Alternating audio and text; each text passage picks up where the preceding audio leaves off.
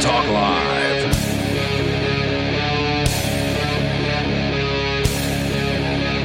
It is Free Talk Live. Welcome to the program here. You can join the show if you want to, or you can just sit back and listen. It is completely up to you. Joining you tonight, it's Ian and Chris.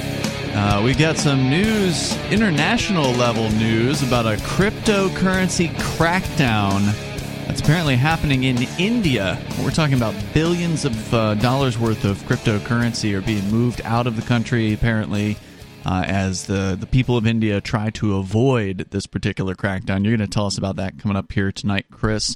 In related news, the Federal Reserve and the Office of the Comptroller of the Currency and the FDIC have issued a joint statement this week talking about or warning about, quote-unquote, significant risks that crypto assets may pose to the broader banking system.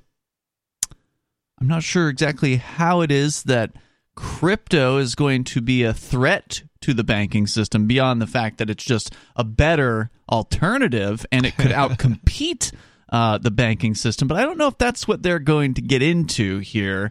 According to the agencies in a joint statement, quote, "It is important that risks related to the crypto asset sector that cannot be mitigated or controlled do not migrate to the banking system," the statement said. Further, quote, "Given the significant risks highlighted by recent failures of several large crypto asset companies, the agencies continue to take a careful and cautious approach related to current or proposed crypto asset related activities and exposures at each banking regulation or banking organization," unquote. Regulators are warning banks about a long laundry list of risks when it comes to crypto, including fraud, volatility, poor risk management, and contagion within the crypto sector. The agencies also flagged legal uncertainties when it comes to redemptions, ownership rights, and custody practices for crypto assets. Tuesday's statement came just minutes before Sam Bankman-Fried, co-founder and former CEO of FTX Exchange, pleaded not guilty on 8 counts of wire fraud, securities fraud, and conspiracy. He's facing up to 115 years in prison for his alleged role in the highest-profile crypto collapse to date. While regulators are still studying whether or how banks could incorporate crypto into their operations in a safe way that protects consumers, the trifecta of regulators say issuing or holding crypto that's issued, stored, or transferred on an open, public, or decentralized network is, quote, inconsistent, unquote, with safe and sound banking practices. So they're not coming right out and saying, thou shalt not do this, or that it's illegal for banks to get into cryptocurrency, but they're basically coming, they're skirting the line of saying, if you do this, this could be trouble. We won't look kindly on you, banks who might be open-minded enough to actually consider allowing your customers to invest in cryptocurrency. I'm still failing to understand what they're suggesting is the safety aspect of it, right? Well, there's risk involved. What's the risk? Oh, price could go down. This dollar goes down every day. I mean, yes, of course, but it's planned to go down. You can expect the dollar to go down, so you know what you're getting into. Of course, there's also the risk of stocks as well, which could certainly go down in value, but somehow government safe. Yeah. I mean, it's just, the whole thing is just absolutely absurd on its face. I mean, how many people have lost their ass investing in stocks and then having the stock market crash or whatever, or those stocks in particular just happen to go down, and they lose their entire investment, and the government's just going to pat itself on the back and say, well, it's okay, it's regulated. I wonder if there's any warnings anywhere about converting to any other government currency, any other dirty fiat, because... you mean other world international? Right, and I say that because if you look at a lot of countries, there's hyperinflation. You got places like Venezuela, and I'm trying to think of some of the others, but yeah, I mean, there's a bunch of them. And certainly, Turkey, if you look I think, might be feeling some inflationary effects. I don't know if they've hit hyperinflation, but they're certainly, it's certainly. So hyperinflation is like 50% over a year. Yeah. So if it's, I don't know if I don't know. I think they may have, but there was another one we talked about recently, and I also don't recall. You can have high inflation, and the U.S. currently has high inflation, but it's not hyperinflation, right? Mm-hmm. So, at least if you believe the government's numbers, we did show that it was produce that had gone up 30% in just 1 month. Like it was November, U.S. produce prices shot up 30%. 30% in a month. I believe it. So I mean, you extrapolate that out. I mean, I'm not saying it's 30% every month or whatever, but over a year, it may be true that produce prices are in hyperinflation mode. Yeah, so it just depends on how you look at the numbers. But based on the agency's current, this is more from their statement. Based on the agency's current understanding and experience to date, I already read that one. So they're saying that it's highly. They're saying that having cryptocurrency stored with banks is potentially not "quote unquote" safe. Further, the agencies have significant safety and soundness concerns with business models that are concentrated in crypto asset related activities or have concentrated exposures to the crypto asset sector. The agencies are overseeing banks that may be exposed to risks from the crypto sector and reviewing any proposals from banks to engage in crypto activities. So apparently they have to, these banks are just so cautious, right? Like in general, banks have been very afraid of cryptocurrency from the beginning. And it may not be so much as that they're afraid of what cryptocurrency could mean for their own existence in the future. Some of these banks, and I'm basing this on an actual conversation I had with a bank president several years ago, I think at this point, there was a local bank in this area that's sort of a regional area bank, and they were going to close one of my accounts. And normally when a bank sends you a breakup letter, it's this very kind of terse corporate thing where there's not even, you don't even know who signed the letter, and it just basically says our terms of service say we can break up with you anytime we want to, and we don't have to tell you why, so bye-bye. That's usually how it goes when a corporate bank breaks up with you. But this local bank, the letter was actually signed by the bank president, and it had his office phone number at the bottom and an invitation to reach out if I had any questions. So yeah, I got questions. And I reached out, and dude scheduled a meeting with me and Chris Reitman, and we sat down with him for an hour, more than an hour, and just kind of talked to him about where he's at in banking and where he's coming from, and just kind of why the account was being shut down, and just all the questions that we had about being a banker in this world of cryptocurrency. And what he said was basically that they are deathly afraid of the federal government. They're deathly afraid of the banking regulators. And so they have to be really, really cautious. Right? They just can't jump into some new thing without really doing a lot of research. And he felt as though that he didn't know enough about cryptocurrency. And apparently he is the bank president, apparently has to, because it's the size of the institution, he has to sign off on all outgoing wire transfers. And he realized he could not knowingly sign off on these wire transfers because he just didn't feel comfortable enough with where they were going. Ultimately, he didn't know enough about cryptocurrency. At least this is what he told me. And so that was the end of it. Like, he's sorry, we're just not comfortable enough with your account, so we're just going to close it off because we're afraid of what the regulators might do. Yeah, I mean, they're holding a license. You have to have some sort of license in order to operate a bank, state and federal as well. Yeah, in a lot of cases. It's if you don't do what the government is or wanting you to do, and they won't even tell you what to do. They'll send you threatening letters, but they won't tell you what to do, and then you have to comply. And it's like, well, okay, well, what are you supposed to do? Well, effectively, the only thing you can do in many cases is shut down people's accounts. So rather than try to figure out the way through the regulatory structure that, as you say, they won't even give you instructions on. Right, and there's some good examples of this that have letters that the government has sent to banks or financial institutions, and one of these letters went out, I don't know, probably within the last 5 years even, and it was in relation to people who have worked in the legal sex industry Oh, yeah. And, despite the fact not that... illegal, Right. It's completely legal. These people are like making pornography, for instance, or something like that. Yeah. And, in states where it's legal or whatever, Yeah. right? And it doesn't, and it's not illegal at the federal level or anything, but because Right. there's, the banks or and the government's letter doesn't say in the legal industry, but how do you tell or distinguish between somebody who is doing something legally and not? Mm-hmm. And so basically what it basically did was, because there's so much risk there, they're forced to shut down anybody, even if they're not in the sex industry currently, even people who have been out of the sex industry for 20 years, their accounts still got closed at every single financial institution, because none of the financial institutions could do anything other than shut down, because, and they use words. They don't say words like, in the sex industry, they'll say things like sex trafficking, but then they don't define sex trafficking. Right. And so, and it's become this all encompassing word. So it ends up including legal activities that have, Yeah.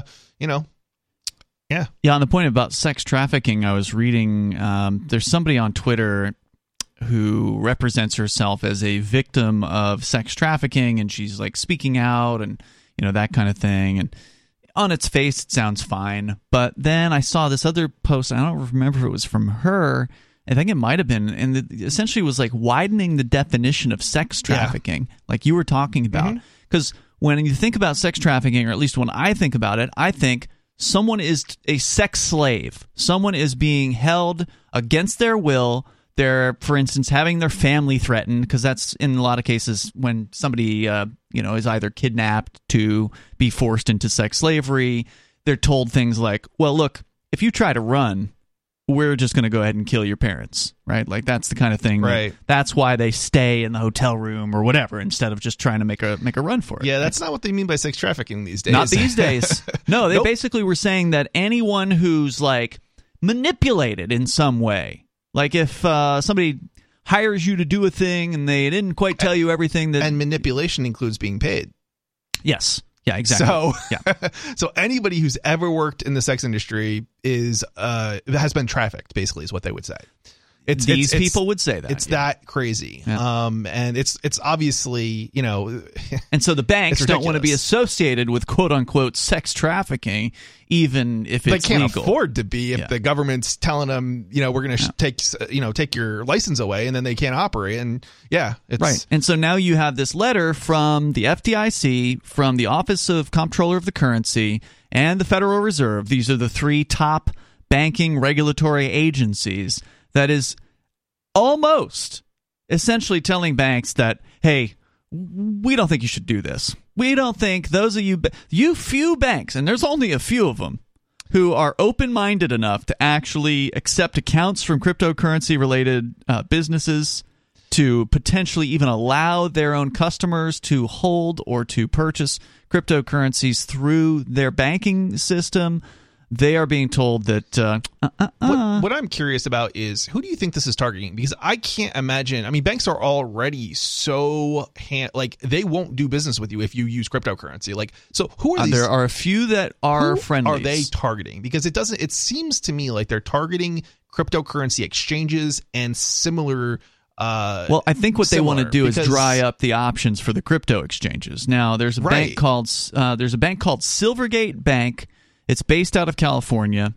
They are kind of known as the crypto exchange bank, meaning that this is a bank that will actually open accounts for cryptocurrency exchanges, and they make you do all kinds of hoop jumping, of course, right? Because they're not just going to allow anybody to open an account. They're going to do their due diligence and verify you got all the government paperwork and etc. They were involved with the FTX exchange, and... Ooh. I don't know. I've seen some of the headlines. I've not dug deeply into the stories. It looks like it did not go well for them in that particular case. So that could be part of the why these regulatory agencies are kind of coming in heavier than ever on this. I don't think they've gone out of business or anything like that, but they may have lost some money on that deal because they had some sort of involvement with FTX. But they're not the only ones. There are some other banks out there. There was one in Vegas that was actually purchased. It was just kind of like a local bank. It only had 2 branches. It was in Vegas, and it was purchased. I'm sorry, I don't remember the name of it, but it was purchased by a cryptocurrency sort of magnate or whatever, some guy that's been very successful with crypto. I don't know if he's involved in exchanges or whatever, but he wanted to have a bank that would have been friendly towards potentially cryptocurrency accounts. So there's probably no more than like 5 of them, but there are some. I mean, there's also the ones that will do business with like Uphold, which is a cryptocurrency kind of exchange thing that has a crypto debit card as well.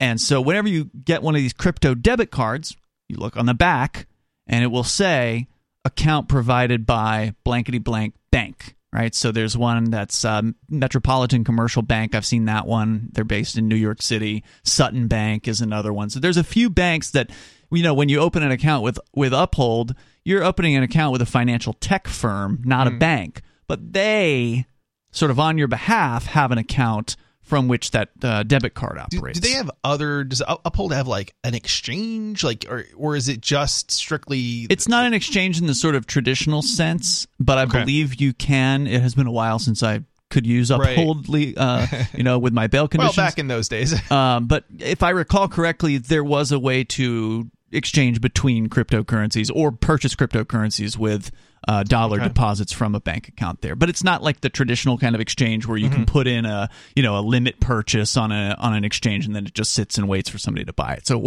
it's not that sort of exchange.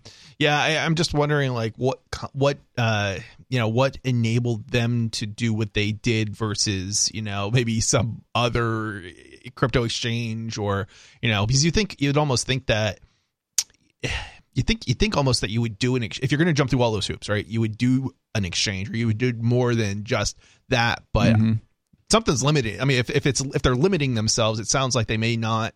They may have just a different business model, right? Could be. So these crypto fueled debit cards, of which there are a large variety in the marketplace these days. For listeners that aren't familiar, the idea is that you get a traditional looking Visa/MasterCard debit card.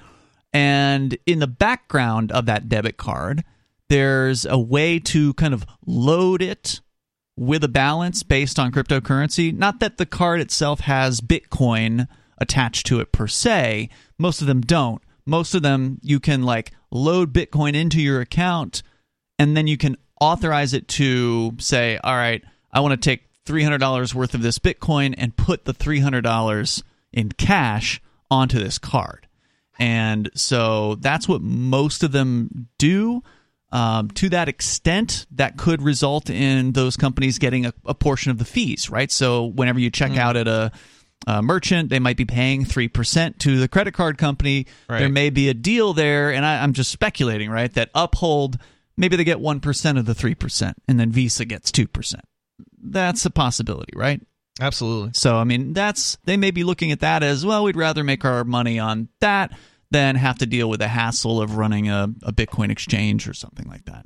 Yeah, I mean, there definitely are certain aspects of the law that say things like for profit. So you kind of have to wonder, did they sell the Bitcoin, or I guess did they buy the Bitcoin from people, but they didn't make a profit off that, but then they made the profit off the fees from the swiping. Fees, yeah, I don't know. Yeah, and maybe that got around some of the hoop jumping in order to reduce their costs. And maybe that would, if that's true, maybe that would allow some of the banks to feel more comfortable doing business with those companies. Yeah. I don't know. It's interesting questions. Yeah. So, right now you got the OCC, according to the story here at Yahoo Finance. The OCC, the Office of Comptroller of the Currency, this is a top banking regulator. They put in place rules where banks must now ask permission to be able to engage in any cryptocurrency activities. The acting comptroller of the currency, Michael Hsu, has compared crypto to derivatives in the early 2000s, warning about the risk of contagion with crypto and saying the industry's growth has been driven by hype.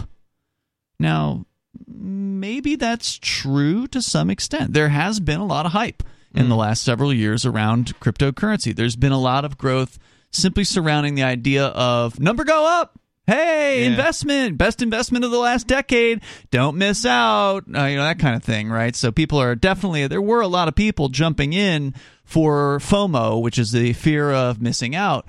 So there's no doubt that did drive a lot of crypto sales. That's probably what was behind the big crypto spike in 2017 and the big crypto spike in 2021. .com bubble all over again. Yeah, but the reality is, those of us that know a thing or two about cryptocurrency know that underneath that hype, there really is technology worthy of being excited about. Oh, absolutely. Now, whether that's what people were being excited about as opposed to number go up, that's up to the individual, as to why they want to invest or purchase something. Yeah, I was always amazed, people like buy into it just for the sake of holding it. I've always been like, if I'm going to invest in something, like I would want to invest in something surrounding it, right? Like maybe getting it out there, a concept, something that's important. Vending machines, right? Or, merchant tools to enable businesses to accept it, or, something that like, because just holding it doesn't get it used. And what's the value? The value is in its ability to reduce the cost. At least one of the things that I think that has value in it is the ability to reduce the cost of conducting transactions. Yes. As you were saying earlier, every time you swipe a card, you're paying 3%. Your prices are going up by 3% or more. I see occasionally 6% actually for those charges. Discover can be that high for sure. It can be. It depends on the type of card somebody has. It depends on if it's a U.S. card or an international or a card outside the United States.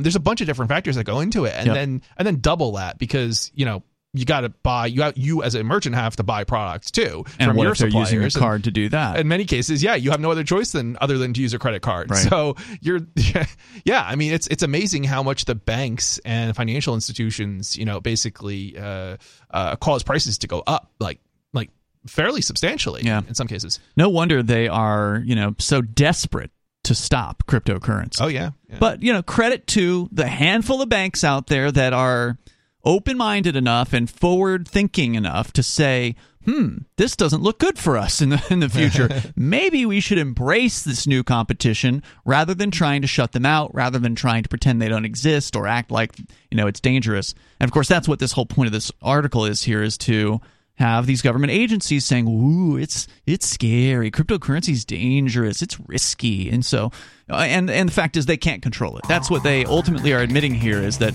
we cannot regulate this. We cannot control it. And so therefore, since we cannot control it or regulate it, those entities that we do regulate, shall not touch it without our permission, which we're no longer going to give you.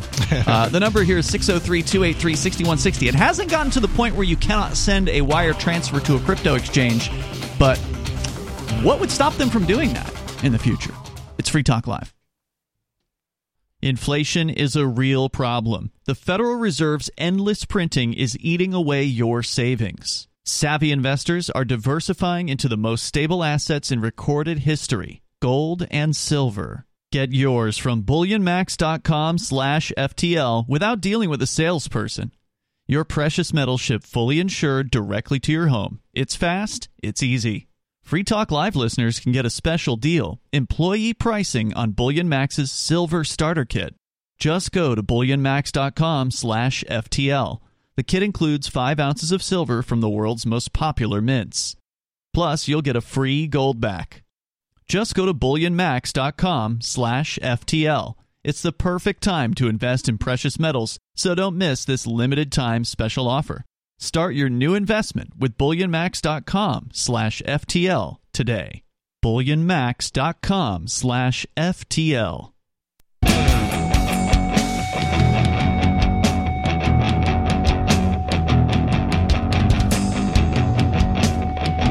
It is Free Talk Live. Phones are open. If you want to join us here, the number is 603-283-6160. That's 603-283-6160. Maybe you're aware of some of the few crypto-friendly banks that are out there right now, because apparently the Office of Comptroller of the Currency and Federal Reserve and the FDIC are issuing a notice to all banking institutions saying, hey, look, we're not saying you can't do this, but we're basically saying you can't do this.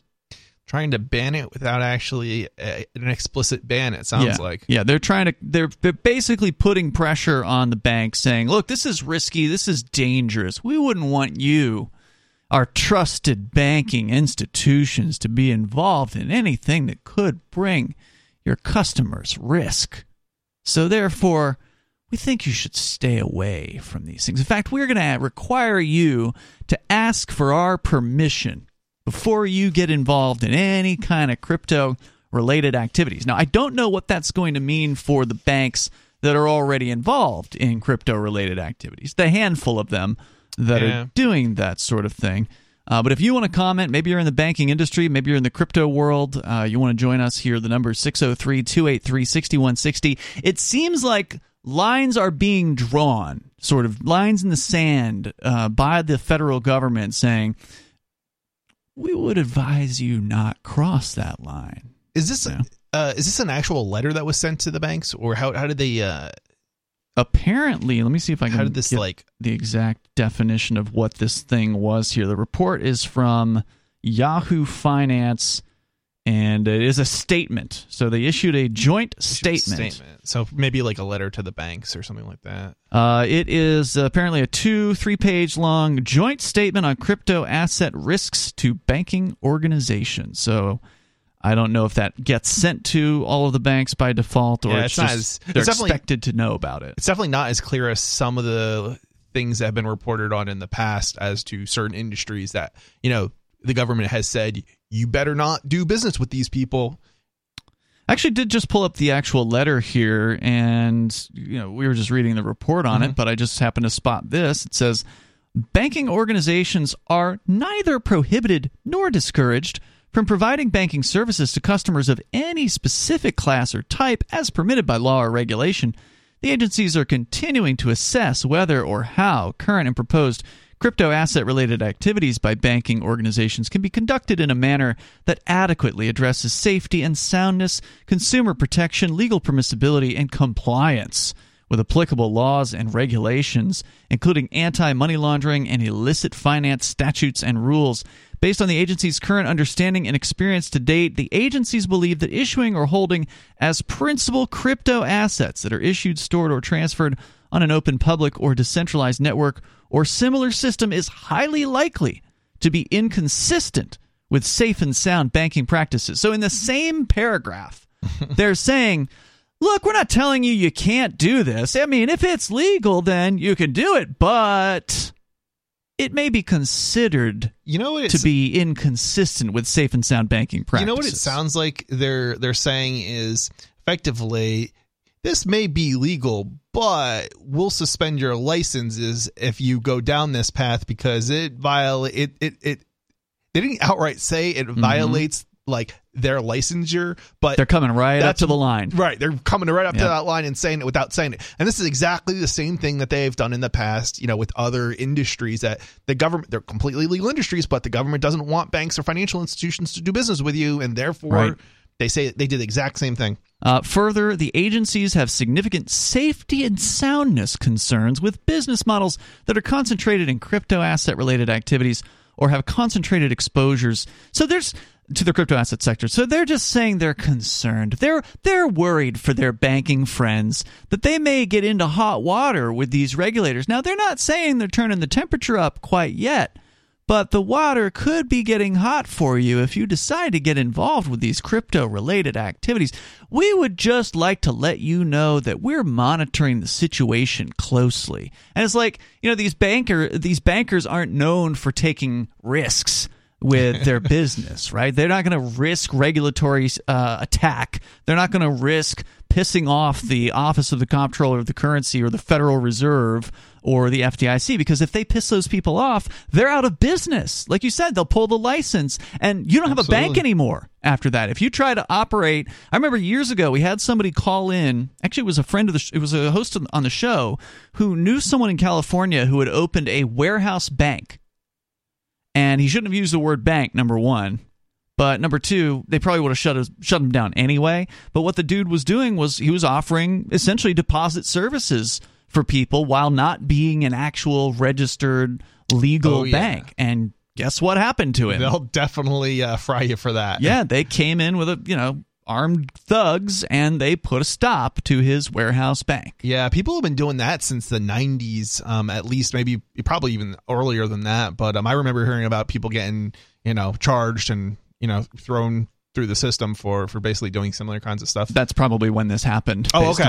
Based on when we were talking about it, was like more than a decade ago that we talked about it. It's definitely happened repeatedly over, decades. But, Well, I mean, just look at what they're doing to, prior to cryptocurrency, there was another great alternative. Of course, we're big fans of gold and silver here on Free Talk Live, and we've been telling you about Bullion Max, for instance. BullionMax.com/FTL is, of course, where you can go to get some of the most stable assets in recorded history, which are gold and silver.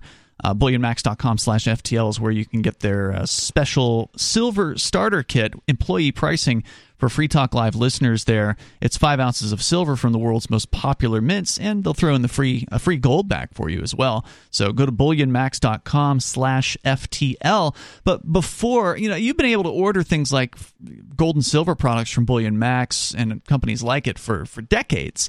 But what they were doing with the Liberty Dollar back in the aughts, so the last 2 decades ago at this point, was they were creating an alternative currency. They weren't just selling silver rounds. They were selling these beautiful pieces. You can't call them coins because that's like a legal term, but they were selling ounces of silver that were intended to be used as a currency. They weren't just intended to sit in a safe until the S hits the fan and then maybe you'll need them someday, the kind of thing. The intention was to exchange them with people for products and services. That was the idea behind the Liberty Dollar.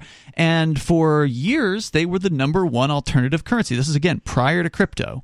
So from basically, I think, 1998 on through about 2007, they issued millions of dollars worth of the Liberty Dollar. I was involved with them back 20 years ago as one of their what they called Liberty Associates, where I would get sort of a wholesale rate and then try to get them out into the community. I wasn't particularly successful at it, but they were really beautiful pieces, and just the people that understood and appreciated silver were big fans of them.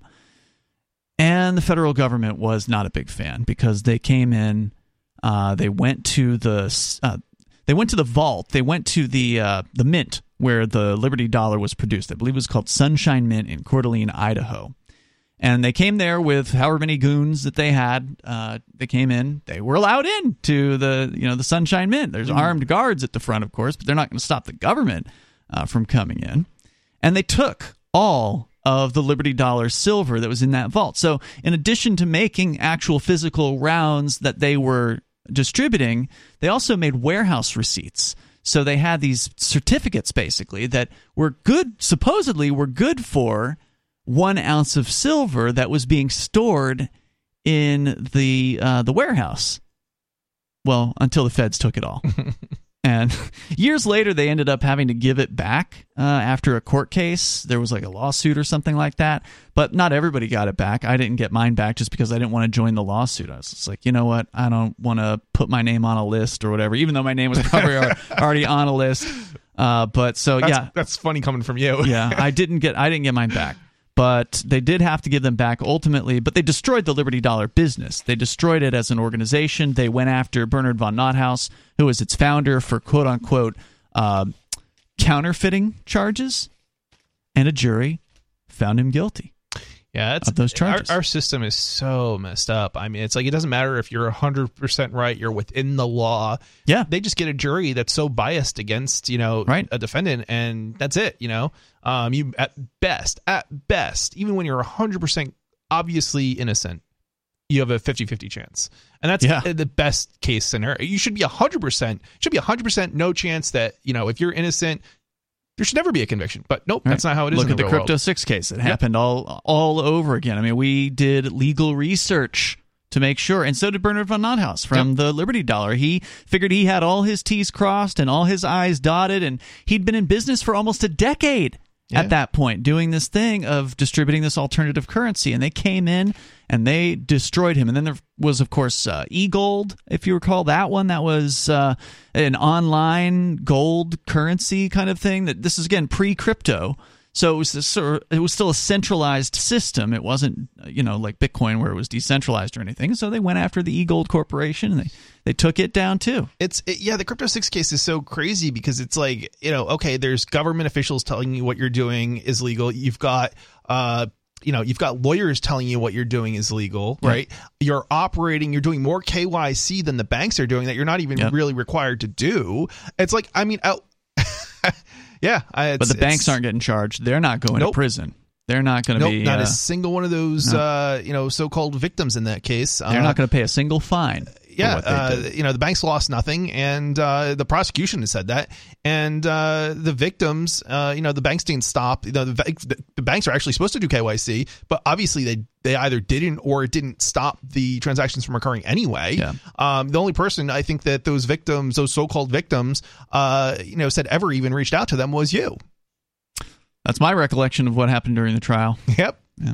If you want to read more about the Crypto 6 case, you can go to freekeen.com, where Chris spent 3 weeks of his life sitting in a courtroom writing excessive notes and then transcribing them onto various detailed blog posts. And I've heard many people say they really appreciated that, Chris. So if they haven't told you personally, then I've definitely heard about it. Left and right, I've heard people saying it. So I'm glad, because it means that people were I don't know how many people read it, but there were definitely people who read the whole thing, and I'm actually surprised. It's exhausting. Yeah, if you read that whole, even just a single day worth, it's a lot. It's a lot.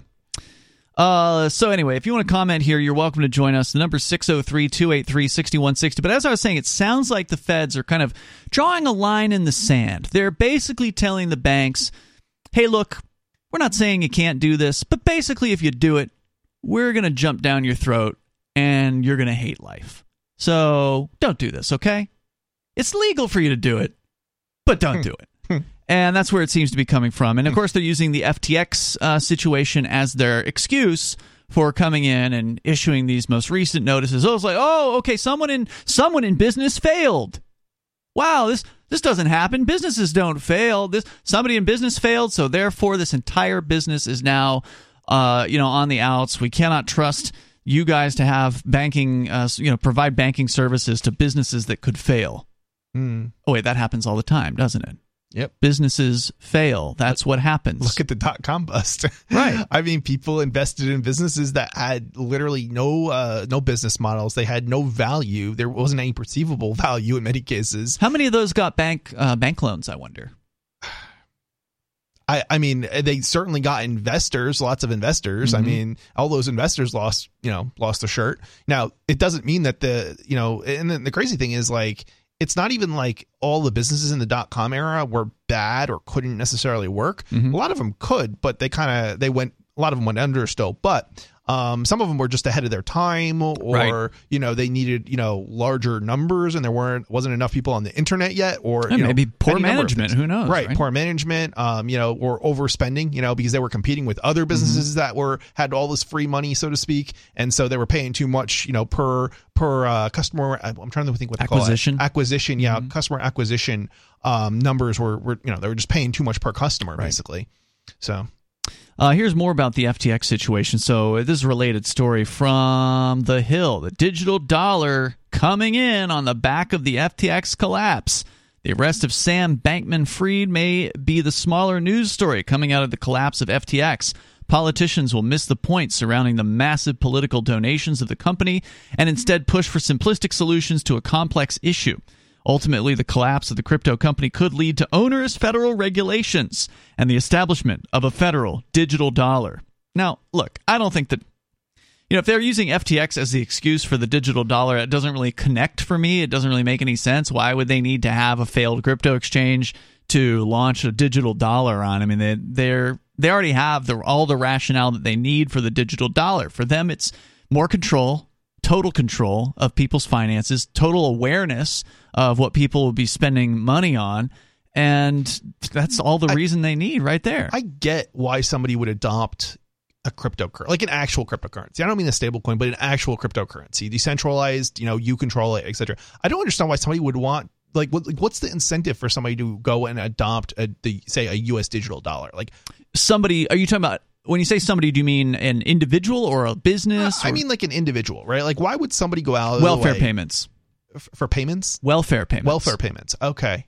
I'm just trying to think, like, how are they going to sell this to the public? Because it doesn't seem, and I feel like we even have a story where somebody rolled out the first digital, I think Nigeria has one. Yeah, but I think it totally failed. And it's being, it is not being accepted well by the people of Nigeria. Yeah, apparently. And it just kind of begs the question of, like, okay, you've got all of this backing, you got government backing and everything, and they can't make it work. And then you ask the question of, well, why? And it's because it doesn't have any of the things that makes, an actual cryptocurrency valuable, right? You don't have the control, you don't have the freedom, you don't have the liberty.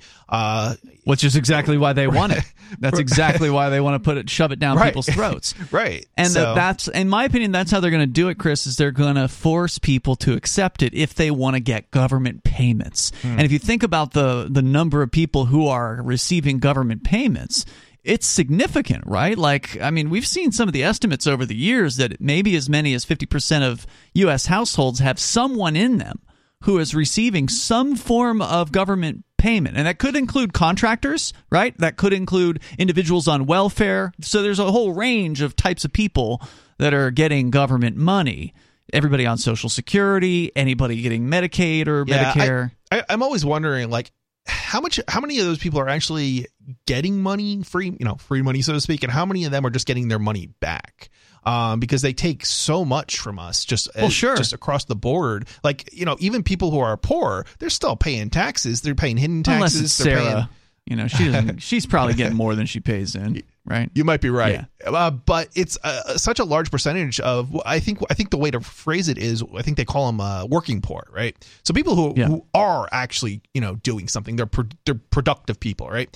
But they're paying tax. They're paying all these hidden taxes, and yes, they're getting money from the government, so to speak. But that money is probably coming from their own pocket. It's coming from their employers. Good chance of it. It's coming from the increased prices that they're paying at the store, right? Big time. What are the employers paying in Social Security? Like 15% or something like that? I think 14, 15, somewhere in that range, 13 and a half. I think it's like 15%, and then another 15% comes out of your paycheck. So you're paying. It ends up being like something like 30%. But that's I thought it was 15, half one. I thought it was 7.5 and 7.5. Anyway, okay. So self-employment's 30%. Which I was talking about employees, right? But self-employment covers everything that your employer and you would be paying in. I see. Oh, okay. It's then there's the FICA or whatever. There's all these other things, right? And that's not 30%. Might not sound like a lot, but what I think people are forgetting is that there's all these other taxes that they're paying that they don't know about. Taxes. And like for example, 25. If you buy any kind of electronics in the United States right now, 25% of the price is or maybe even twice that is tariffs. And so the company importing it is paying the government, and then they're increasing their prices. So you're still paying these taxes you don't even know about, and that's on top of the sales taxes in most states. Sure. And then every gas tax, you're paying all the when you pay for that piece of electronics, not only are you paying for the import fee or whatever, the tariff, but you're also paying the tax that the trucker the professional driver that took that to the Best Buy or whatever also had to pay. I mean, you can't even calculate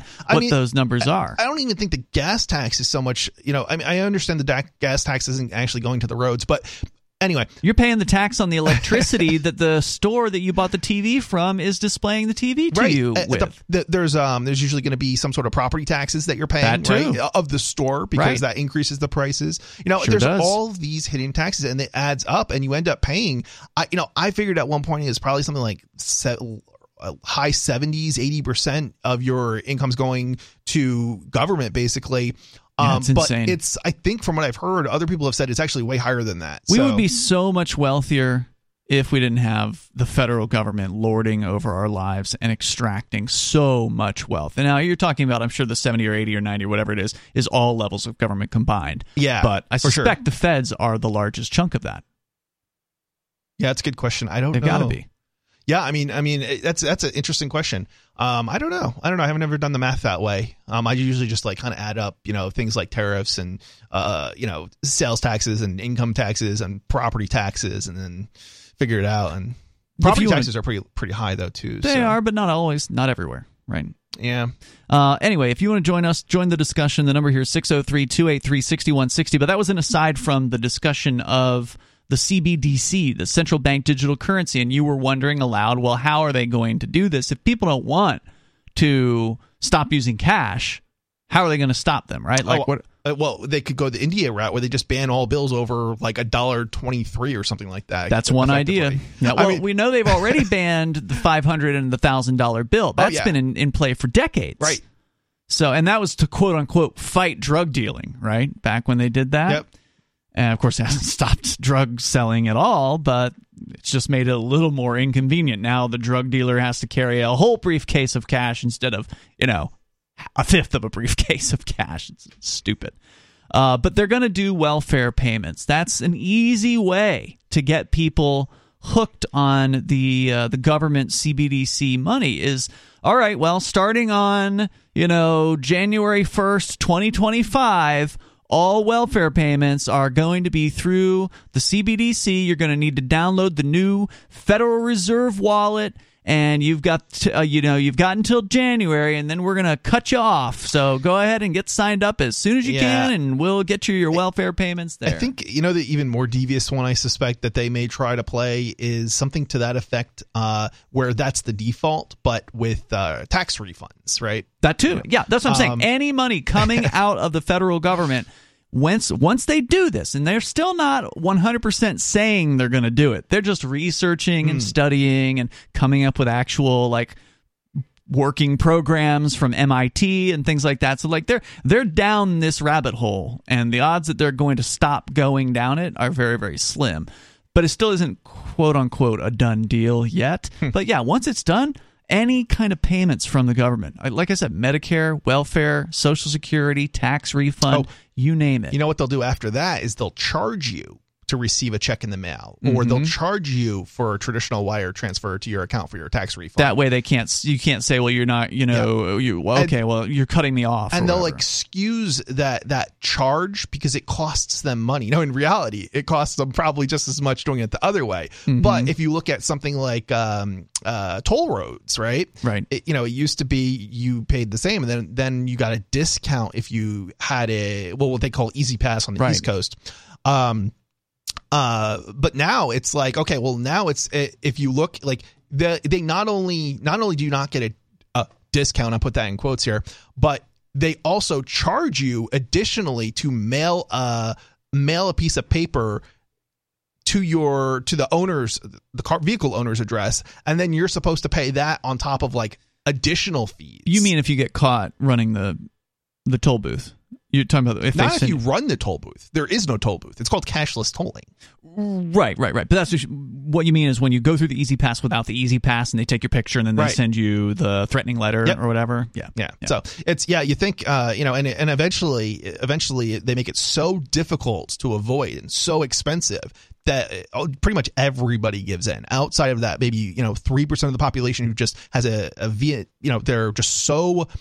They're so against it, right? Because they see right through the lies, right? And they have principles. Outside of those that 3%, maybe pretty much everybody else gets on board. So they're going to pay out, as you said, any kind of payment from the federal government is going to come out in the CBDC. But then the question is, how do you get businesses to accept it, right? Because it still has to be useful. Yep. I mean, you can't just give people the CBDC and then they can't spend it anywhere, right? So of course, Walmart, all the big, mega corporations, they're going to come on board, and they're going to make it so their cash registers can accept this stuff. And then the small businesses will be pressured because, well, you don't want to miss out.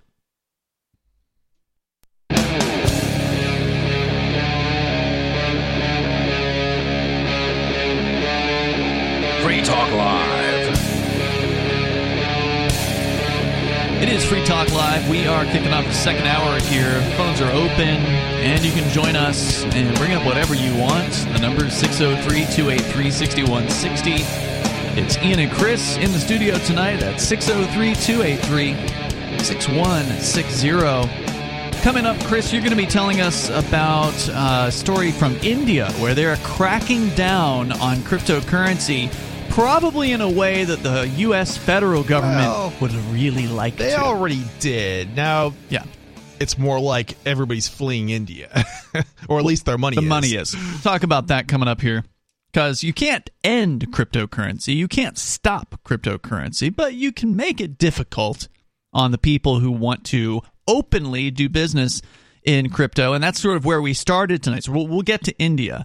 But where we started tonight was with the story out of the United States where the top banking regulators have issued a notice, essentially, saying to the banks, basically, look, we're not telling you it's illegal to do business with cryptocurrency exchanges or to allow your customers to buy cryptocurrency, but we are telling you that we're watching you, and we want you to know that we might consider this to be dangerous.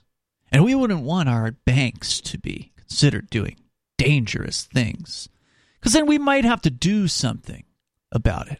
We're not saying we're going to do something right now, but we are saying, look out. I mean, that's basically the subject of what this letter was. And so they're trying to intimidate the banks into no longer opening accounts for cryptocurrency exchanges or doing business with, anybody that wants to get crypto, that kind of thing. So it hasn't gone full-on prohibition, but it is intimidation. That's what's happening right now in the U.S. And then TheHill.com has a story here about the whole FTX debacle. For those that haven't been paying attention to the news, this thing has been in the headlines for 2 months now, I think, at this point. It was the beginning of November when the FTX exchange went bankrupt, filed for bankruptcy. The head of the FTX exchange, Sam Bankman-Fried, a.k.a. Sam Bankman-Fraud, has been arrested since that time. He's been extradited from the Bahamas. He's now facing over 100 years in prison for various different charges, wherein, if they are true, then Mr. Bankman actually did defraud people. Though, like, he's accused of fraud in a way that the Crypto 6 were not accused of fraud. Crypto 6 were facing fraud charges. He's accused of actual fraud as opposed to, like, alluding to fraud that didn't happen. Yeah, exactly. In the case of the Crypto 6 and the fraud charges that didn't end up being brought against me in trial, they were saying, well, you didn't tell the banks the full truth about what you were doing. And it's like Bankman even admitted in an interview that he did prior to the fall of the FTX exchange. In one of his myriad of media appearances, he admitted that it's standard practice within the cryptocurrency industry to not let the banks know what you're doing. Because people in the crypto world, they understand that banks are afraid of cryptocurrency for whatever the reason is. Usually it's just because they're afraid of being regulated. Some of them may be afraid because they understand the writings on the wall and crypto could end the banking oligopoly altogether. Which is, of course, exactly what the federal government wants to try to stop from happening. And so now they are going to, according to this opinion piece at TheHill.com by Kristen Tate, she says that they were already working on this CBDC, the central bank digital currency. But now they're going to use maybe the FTX situation as the excuse to push it through, is the speculation here. So they're saying that the FTX issue, or she says the FTX issue isn't large enough under normal circumstances to push through such dramatic banking and financial changes, but it's clear that those at the Federal Reserve and many in Congress have been salivating for those changes for years. This could be a fig leaf to justify it. The loss of billions of dollars through the collapse of FTX is beginning to echo through the economy. Both private investors and crypto holders lost big in the company's collapse. With nearly 1 million customers, the similarities to previous large-scale collapses are obvious. The criminal charges against Bankman perhaps offer someone on whom to pin responsibility, but not a means to fix the damage. By the way, you can't fix this damage. That money it's gone, right? Yeah, what's actually funny, though, about this is they add insult to injury because the government is effectively arguing something like it's FTX's. It's not okay. So this is actually a different case I'm thinking of, but in another very similar case, they're arguing it's the company's money, not your money. Celsius. Yeah.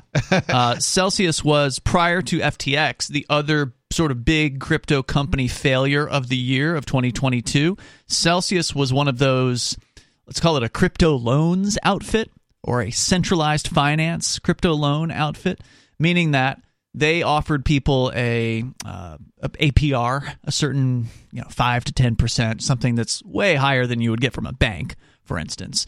So sounded too good to be true. Turns out it was too good to be true. So Celsius offered this big APR on people that would deposit, say, Bitcoin or some other cryptocurrency into their system. And then they would loan that crypto out to others who would then, of course, pay interest on the loan. And that, in theory, was how they were supposed to be making money. But, of course, there were some shenanigans going on ostensibly behind the scenes. I don't know what all the details were there. But similar to the FTX thing, they weren't doing what they said they were doing. And there was a big crash of cryptocurrency, and they were over-leveraged or extended, and the house of cards came down. And then what you're referring to is in the bankruptcy case in Celsius, because they still have a little bit of money left, just not enough to cover all the assets that their customers gave to them. The decision that was made this week by the judge in that case was that based on Celsius's terms of service, which the judge says was crystal clear. If you actually read the terms of service, but how many people do this? If you read the terms of service, it said that when you deposited your Bitcoin and or whatever other cryptocurrencies with Celsius, that they became the property of Celsius. Ooh, interesting. So that the people who deposited those coins do not have a valid claim to them. You know what's interesting about this, too, is this is actually not unusual in the financial industry. If you look at PayPal has similar terms. Really? Yeah. It's not your money. This is why they can basically seize the funds in your account and don't have to give it back. Because wow. It's their money. Effectively, until it ends up in your account and like bank account or something, it's not your money. Banks have certain fiduciary responsibility or duty, and PayPal doesn't, because it's just it's like a register as a money transmitter, but not a they're not a bank. It's not a bank. So and that's an interesting. PayPal gets even more interesting because they claim the right to take money from your bank account too. So if you link your account in order to get, if you're not getting a check from them and you link your account to withdraw money from them, they can pull it back too. According to the terms, at least. I don't know if it's there might be something to protect you as a consumer there, but in theory, you might be able to go to your bank and reverse the payment or fight with PayPal. Yeah, over that. I wouldn't want to have to. In most situations, it's going to cost you more in lawyer fees probably than what you'll get back, depending on how much they take. But maybe in some certain circumstances where they take a couple $100,000, then maybe yeah. That's interesting. I was not aware of that about PayPal because I didn't read the terms of service either. When I signed up for PayPal, it was the late 1990s or whenever it was, and it was this is cool. You can buy things on the internet. Every once in a while, I'll read a terms of service, and especially financial banks and PayPal, and I'll follow. I've been following this stuff for many 30 years probably or so, and since the 90s at least, and it's. Yeah, there's some interesting things you learn. There's the other crazy thing about terms of service is most of them have terms within them that say they can update the terms of service anytime they want. Right. And in some cases, I don't think they even have to notify you. In other cases, they just have to notify you about it. So, you'll get a little letter or you'll get an email or something. It's your responsibility to check the terms of service every day and make sure. Yeah. Right. And if you want to not agree to, you'll usually have 30 days or something like that to opt out. Right. Cancel your account. To cancel your account. They essentially say, if you continue using your account with us, that indicates that you have consented to the new terms. I don't even know if it's continue using your account. I think it's just opting out. If you don't opt out, you're automatically agreeing to whatever. You don't get to opt out. It's if you opt out, you're closing your account. Right. That's the only other option. Opting out is closing your account. You just can't say, well, I'll stick with the old terms. No, you don't have that choice. So it's a very one-sided thing. Terms of service aren't a real contract. They're just this sort of this one-sided dictation, basically, that if you want to do business with this company, you have to let them do whatever they want to you. This is why we need real competition, though, I think. It's you're never going to have, when you have these super regulated entities like banks and, financial institutions, and there's no competition in the marketplace. What do you do if PayPal, you can't do business with, say, PayPal, and you're a merchant, right? Good luck. That makes things really, really sure difficult does. because they have an almost monopoly in the market. And in some markets, they do. do. Right. Who's their competitor? Well, I mean, on some place like maybe eBay, for a long time, there was no competition. You could only use PayPal. So right. And then I think eBay actually got rid of PayPal or vice versa. They or did. Whichever So it in was. theory, you cannot accept PayPal on eBay now. But yeah, finally. yeah, I mean, it's. So is eBay doing their own credit card processing? Is that how that works? eBay, yeah, that's exactly how it works with I believe the new system. Mm-hmm. But yeah, they will basically, they are acting as a merchant provider and doing, and they're actually forcing people over to that system as well. Yeah. So I think you can still use PayPal, I guess. Right. But I'm not entirely sure. But I guess you have to accept. I don't know. It's really. eBay sucks.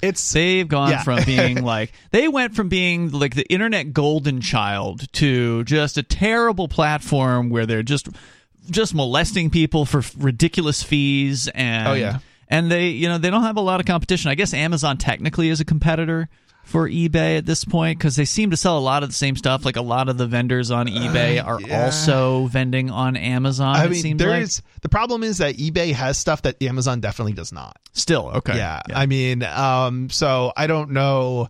It's still probably easier for an individual to sell on eBay than it is on Amazon. Right, and that's part of it. Like not anybody can sell on Amazon. It's not a auction site, Amazon. Right. It's you sign up and you apply and you fill out all this paperwork and then they accept you. Whereas eBay, you basically can sign up immediately and list something.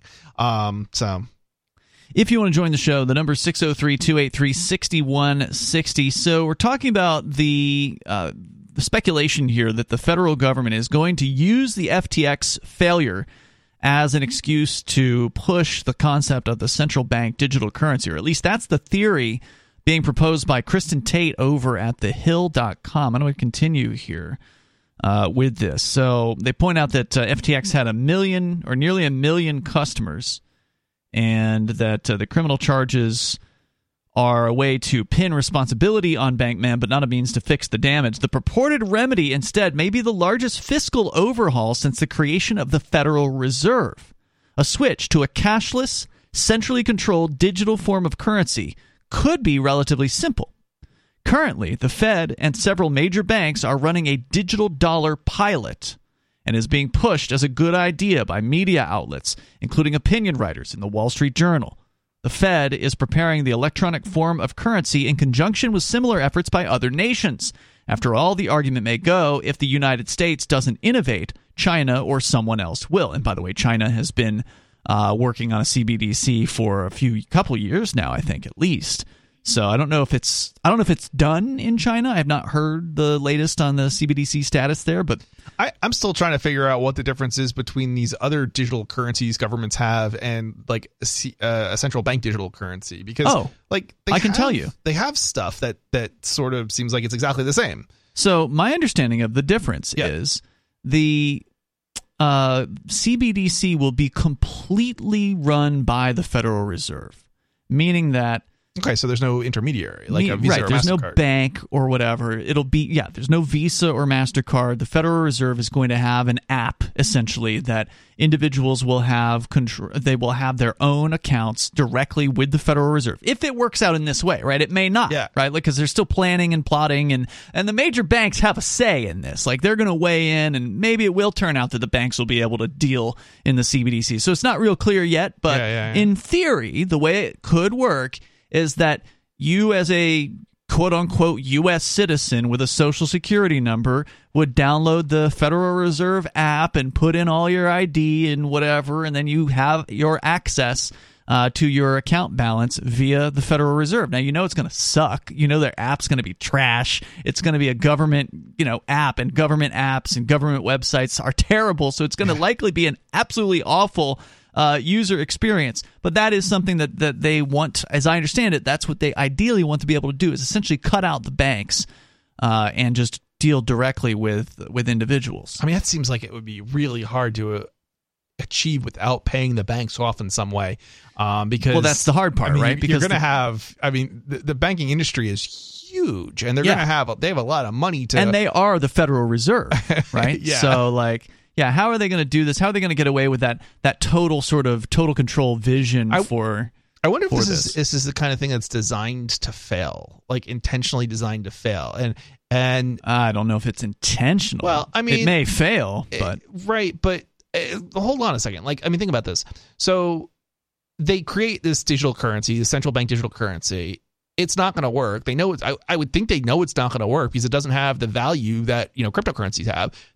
Use that to then ban cryptocurrencies and say, well, now we have our central bank digital currency. And then when it fails, well, doesn't really matter because, that's what they kind of wanted in the first place because they have so much money coming through. You're saying the banks want this to fail. You're saying the banks would essentially program this thing to bomb. Right, because they're going to use this as maybe the excuse to ban or, make it basically impossible to use, actual cryptocurrency. Well, yeah, they certainly aren't going to allow you to send the Federal Reserve or the central bank digital currency to buy crypto with, right? Like that'll be on the list of no-goes in that case.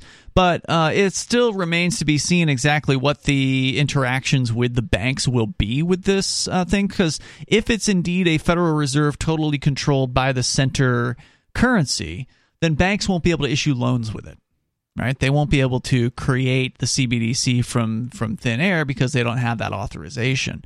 So banks still may be able to loan the old form of the dollar. They may not take that away from the banks as a result of this. They may allow the banks to be sort of the portal where somebody can take their cash dollars and turn them into the CBDC, but not reverse. You know what I mean? Like where there's only a one-way in and you can't get out kind of or make it situation. Particularly difficult to get out if, Yeah, might be another way to do it. Right, so all that still remains to be seen, and that's why they're trying their digital dollar pilot with some of the major banks out there. Some in Congress are already supporting the idea of a CBDC, and FTX may have provided just the grounds needed for a transition to such a system. A digital dollar would enable near total control of each person's transactions. This would extend far further than the IRS $600 income rule and could have massive impacts on taxation, earnings, and privacy. The ability to instantly track, catalog, and scrutinize every person's transactions is a dystopian nightmare. Considering the relative efficiency of the IRS, it is entirely probable the agency could send out audit letters to people for Venmoing their friends back for their share of a restaurant bill or taxi ride. Furthermore, the digital dollar likely will coincide with the gradual abolishment of physical cash. And this may come into where you were presuming that they might do like India did. Yeah. And other countries have done. I mean, the U.S. has already done it. It's just not to the degree that India has done it. Right, and in fact, she even says the same thing here. She says there may be some ability to keep small denominations or amounts, but if the transition mimics Franklin Roosevelt's Executive Order 6102 banning most private ownership of gold, your financial autonomy would be at risk. So imagine that what they might do here is they're going to have a transition period, right? Like they don't want to they can't get rid of cash immediately. They just can't. Like there's still some people that don't have a smartphone or politicians still need to get paid off with cash, that kind of thing. It's got to be a way to bribe politicians with. Yeah, so there's still going to be a reason to have cash, but maybe they'll get rid of the $100 bill. Maybe they'll get rid of the $50 bill. Maybe it'll just be 1s, 2s, 5s, and 20s from here on out, right? That's a possibility. 20 is probably too big. They won't do that right off the bat. They'll do the 100s. They'll do the 50s. Maybe they'll do the 100s and the 50s together. Yeah. They'll leave the 20 out there for a couple years. Then they might get rid of the 20. Yeah, I could definitely see that. So it'll be a gradual thing. And this whole time they're going to be bringing the corporations on with accepting the CBDC and then encouraging the corporations to pay in the CBDC. And so there's going to be the total like inside the system surf that is completely CBDCized, and then there's still going to be the people that are kind of outside the system, people that want to avoid financial controls, and just the unbanked who just or the Luddites who don't want to have technology. And there's going to be solutions for those people, but they won't be system solutions. There'll be something that the market comes up with or whatever. It'll be interesting to see how it pans out. Hopefully, we never have to see this, but it seems like the direction they want to take things. So who in Washington, she says here at thehill.com, wouldn't support the end of traditional cash? There will be plenty of politicians and pundits who extol the advantages, an end to counterfeiting, and an effective end to traditional money laundering and difficulty for criminals to pay for drugs. It can also be used to track questionable purchases and donations. Does it look like you're buying cocaine or illegal firearms? You're tracked. What about donating to the Canadian truckers the next time there's a protest? After all, it's happened before. Donate to the wrong political cause? Perhaps your information is leaked. These are all events that have modern-day precursors in our country, Canada, China, and beyond. If you listen to the government, a digital dollar sounds like a panacea built on the end of economic liberty. There are key advantages to the federal and state governments. Your Social Security, welfare, or paycheck would be deposited instantly. Your bank accounts would be synced with the Federal Reserve databases, your movements tracked through transactions, and you would become an asset to the Federal Reserve just as much as digitally printed dollars. If you believe that such a concept is either far-fetched or likely only far in the future, think again. China's dictatorship learned the full implications of monetary and social control over its population through digital currency and its social credit system. That's the other side of the coin here, right?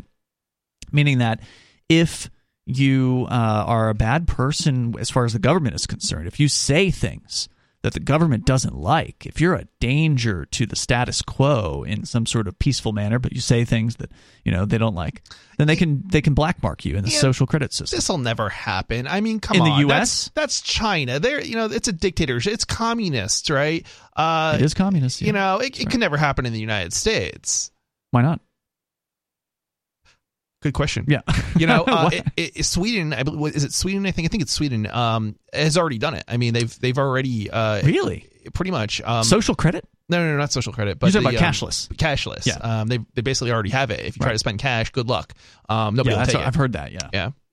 Yeah. China launched the world's first digital currency, and it includes several concerning elements. Its record of transactions is private unless law enforcement needs them.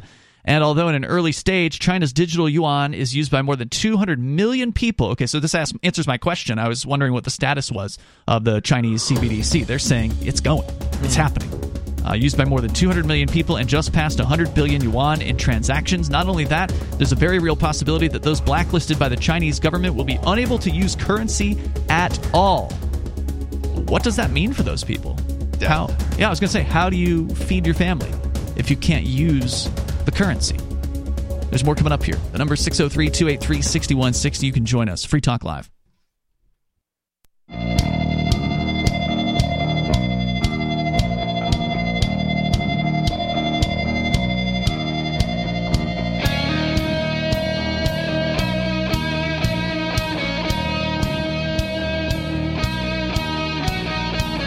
It is Free Talk Live. Phones are open. You can join us. Number 603-283-6160. In the studio tonight, it's Ian and Chris. We are talking about the so-called central bank digital currency, or CBDC. It's something that, unfortunately, you're likely to hear more about in the coming months and years as the federal government is, in the interest of trying to catch up to China's totalitarian state, trying to implement the same thing here in the United States, where there's a central bank digital currency. Not the digital dollar as you're used to seeing on a credit card statement, because those are digital, but something completely different, something that doesn't necessarily involve the banks, something that is issued directly from the Federal Reserve that would result in them, for instance, issuing payments on welfare or perhaps even paychecks or whatever, just coming straight from the Federal Reserve. So we can talk more about that coming up here. We're going to go to your phone calls and thoughts. Neil is on the line in Arizona. Neil, you're on Free Talk Live, listening to K-Talks. Go ahead, sir. Hey, guys. How you doing? First of all, shout out to Chuck in Longview, Washington. I want to talk about the cashless currency. Yeah. I didn't realize this until recently. I have a friend that works at, if you're familiar with Knott's Berry Farm in Buena Park, California. I've heard of them. You can actually pay with cash to get in the front gate. It's kind of like Disneyland, but on a much smaller scale. But once you're in the park, cash does you absolutely no good. You can't buy a hot dog, a soda, play the arcade games. You can't do anything with cash in there. It's crazy. Yikes. Yeah, we were just talking about off air how we have a Chipotle in Keene that they also won't take cash. And that may be a corporate decision, too. I think that may be all stores. And do you think part of this is because the people that they're hiring to run cash registers these days have no idea how to make change? It can't be, because literally the registers tell you how much change to give people. Yeah, but you still have to be able to count. Oh, they haven't gotten through the third grade. Right. I recently made a purchase, and it was $11.12. Mm-hmm. And I handed the cashier a $100 bill and $2, and they said, "Why are you giving me this much? It's so much, way more than you owe me." Yeah. I said, "Just punch in $102. It'll tell you what to give me back." Oh, now I get it. I mean, it's just weird. The people they're putting to work these days that have no. If that register didn't tell them how much change to give you, they'd be lost. Well, that's been true for probably decades. I mean, people rely on their tools. There's no doubt about that. But it's worse now than it's ever been. And I'll give you an example of this. There's, I wish I could credit the name of the channel. I don't remember offhand. But Bonnie and I found this channel on YouTube where it's this younger guy who goes into malls and on like Times Square and places where there's a lot of people.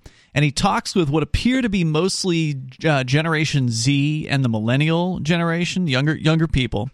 And he asks some of the most basic questions. Now, obviously, they're going to cut out the people that get the questions right. I mean, that's clear, right? But there's a shocking number of people who, when asked questions like, how many dimes are there in a dollar?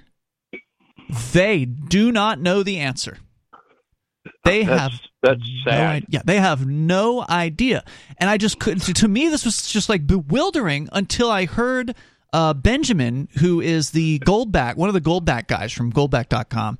He gave a speech at the Porcupine Freedom Festival, which I watched later on because I wasn't able to attend it in person most of the time last year due to my bail conditions. But he gave an excellent speech about, using real money instead of the government money. And he talked about how the younger generations, they are raised with credit cards. They're raised with debit cards. They're raised with these cashless options and cashless systems to where they don't get, as you and I might have, Neil, when we were growing up, 50 cents for, taking out the trash from our parents or, doing household chores. They don't have dollars. They have a debit card that their parents let them have. And for them, they've maybe never even spent dollars. They've never received dimes as change. They get them hooked young, too. Schools, I don't know if they're still doing it this way, but I know in the, what was it? Well, not 90s maybe, but early 2000s, a lot of schools went to, in order to buy lunch, you couldn't use dollars anymore. You had to thumbprint. Thumbprint or a card. It used to be, basically like a debit card, except it would only work in the schools. And your parents had to load it. And your parents had to load it, and Yeah, so I think that's part of the reason here, Neil. I think these people have literally never had to change a dollar before. Absolutely. And before you let me go, I would love it if you guys would make a prediction for me. What do you think Sarah will talk about tonight? I mean, it's almost always traffic, although she's been, a little more. She's been bringing a little more variety to the table. We did tell her a few weeks back that she's just not allowed to talk about the same thing over and over again. So, so there is that. I don't know. We'll find out. She already called in once, but we didn't get her on right away, so she'll call back though. Thank you, Neil. Okay, guys. Thanks for the call tonight, day. man. I appreciate it. Let's bring in Major Payne on the line in Michigan. Go ahead, Major. Oh, guys, you guys got me all distracted with that side babble there. Where was I going to go? Something about cashless. I think you were going to comment on the whole CBDC thing. Well, I filed for Social Security here last spring. Okay. And they demanded that I get a bank account where they could get direct deposit and have my numbers. Right. Well, I have yet to do that, and they keep sending me checks. And on the back of every envelope, it says, "You must obey the command from the dictator." Right? Meaning on the back of the envelope, they're telling you better get a bank account? Yeah. They say, you must comply. Mm-hmm. I could go out and get the envelope. I just got one today. It's sitting on the dashboard of my truck. I could read it to you verbatim. But, they're telling me, I must comply. Or else what? And I refuse to do so. Right. Yeah. Or else what? What are they going to do? I don't see why I should have to even go open a separate bank account just to have this damn thing put in. Wait, they want you to owed me for 60 frickin' years. right? Hold on, just to clarify, do you already have a bank account, or are you a bankless person? Well, I have a bank account, but I'm sure as hell not giving them my numbers. Oh, yeah. I see. So let me get you straight. They're not telling you to open up a separate bank account. They just want a bank account, and Correct. You're not willing to give it to them, which is good for you, man. Good for you, because we need more people standing up to this things I can't say on air nonsense. There's just not enough of us, unfortunately. Yeah, I told you I had a bitch strike. I am the unhackable Charlie Brown. Anything else, Major? Well, you guys were talking about the paper trail of money and whatnot. Yeah. Before the FDIC and all that was invented, the independent banks, especially out west in the gold field, they could print up their own notes. That's right. Yeah. And it was quite handy. I mean, it's pretty hard to carry $10,000 in gold unless you got an extra mule, and then you're making yourself a slow target for a bad bunch of banditos. Mm-hmm. So paper was much easier to conceal, promissory notes and such. But, of course, there's always, rotten apples in the barrel, and unless you got a bank that's, like, backed by a gold mine, like, I don't know if you guys have ever watched Deadwood or not, but I did. That's quite a tale there. It was a pretty entertaining show. I enjoyed that one. Major, thanks for the call tonight. I do appreciate it. The number here is 603-283-6160. That's 603-283-6160. We're talking about the central bank digital currency, the idea of the Federal Reserve itself just allowing the average person to have an account, maybe even forcing the average person to have an account. Of course, there's always going to be the ornery folks like Major Payne and Chris, you and me, and people that I don't want to comply with this system that they're going to try to force down our throats, like the Chinese government. And they're saying here the digital yuan, the new CBDC in China, is already used by more than 200 million people. And remember, China's got like 1 billion people, so they're still not there yet with a full rollout of this thing. It's going to take time. China offers the model that we would be loath to follow. This is from thehill.com, the article by Kristen Tate, one of their opinion contributors, and she's against this idea, which I'm grateful to see in the mainstream publication here. She says, however, more regulation in the recent crypto crash may say otherwise. Democrats always seem to find a way to win in cases like the FTX collapse. A young, incompetent CEO gets to donate to left-wing causes, receives fawning media profiles, and then his company crushes the dreams of 1 million investors. Despite the reported heavy donations to left-wingers, they can simply accuse him of similar yet untraceable donations to Republicans in order to muddy the waters, and allegedly he did donate to Republicans. Democrats then can use the circumstances they benefited from to push for far-reaching regulation that will expand the power of the regulatory state. She says here finally that the collapse of FTX was perhaps predictable but not intentional, although some people believe otherwise. Some people believe that FTX was a scam from the word go, and that Sam Bankman had himself a back door that he programmed into the system just so he could raid it when it all came crashing down. The vulture-like actions, she says, by those in power to take advantage of the disaster are both predictable and intentional. After all, to paraphrase Rahm Emanuel, never let a crisis go to waste. It says here Kristen Tate is a libertarian writer and analyst for Young Americans for Liberty. She's the author of the latest book, How Do I Tax Thee? A Field Guide to the Great American Ripoff. Her Twitter handle is Kristen B. Tate. Pretty good story there, although it certainly does not foretell good things, which again is the launch or the potential creation of a central bank digital currency here in the United States. Again, we don't know exactly what that's going to look like. The Federal Reserve, in tandem with some of the major banks right now, is in the middle of a digital dollar pilot in order to test out some of this technology, presumably sort of like as an interbank thing. According to the story from Reuters, it started back in November, is a 12-week-long pilot program, including biggies like MasterCard, Wells Fargo, Citigroup. So when MasterCard's involved, they are trying to figure out how they can stay in business, right? Oh, yeah. What can they do to ensure that they can continue to provide services to businesses that will give them their 3% that they're used to getting on every single transaction, even in the aftermath of whatever this CBDC creation is going to be. So, whatever this thing ends up looking like, it is going to be one ugly mother. It's going to benefit the Federal Reserve by more tracking and more ownership of your total financial from head to toe, from beginning to end of your life, and it's going to benefit the banks somehow. And it's not really clear how that's going to be, but they're going to figure something out, because the banks are not going to let this thing move forward without their approval. And you have to remember, the banks are the Federal Reserve. The Federal Reserve isn't a government agency; it's a private organization made up of member banks, right? Like that's what they are. They provide the they're the lender of last resort to the federal government as far as treasury bonds, if I recall how that system works correctly, meaning that when the Treasury wants to sell their bonds, they sell them on the open market to whoever wants to buy them. Sometimes there are other nations that are buying a bunch of them, and individuals and that sort of thing. And then if there's some they can't sell, then I believe the Federal Reserve has an obligation to come in and buy those. That's one of the things they print the money for, right? So they print up the money, and then they buy the Treasury bonds with them. So, we'll see how this all shakes out. It definitely is going to be ugly when it's all said and done with. And again, they haven't figured out any of the details of this thing yet.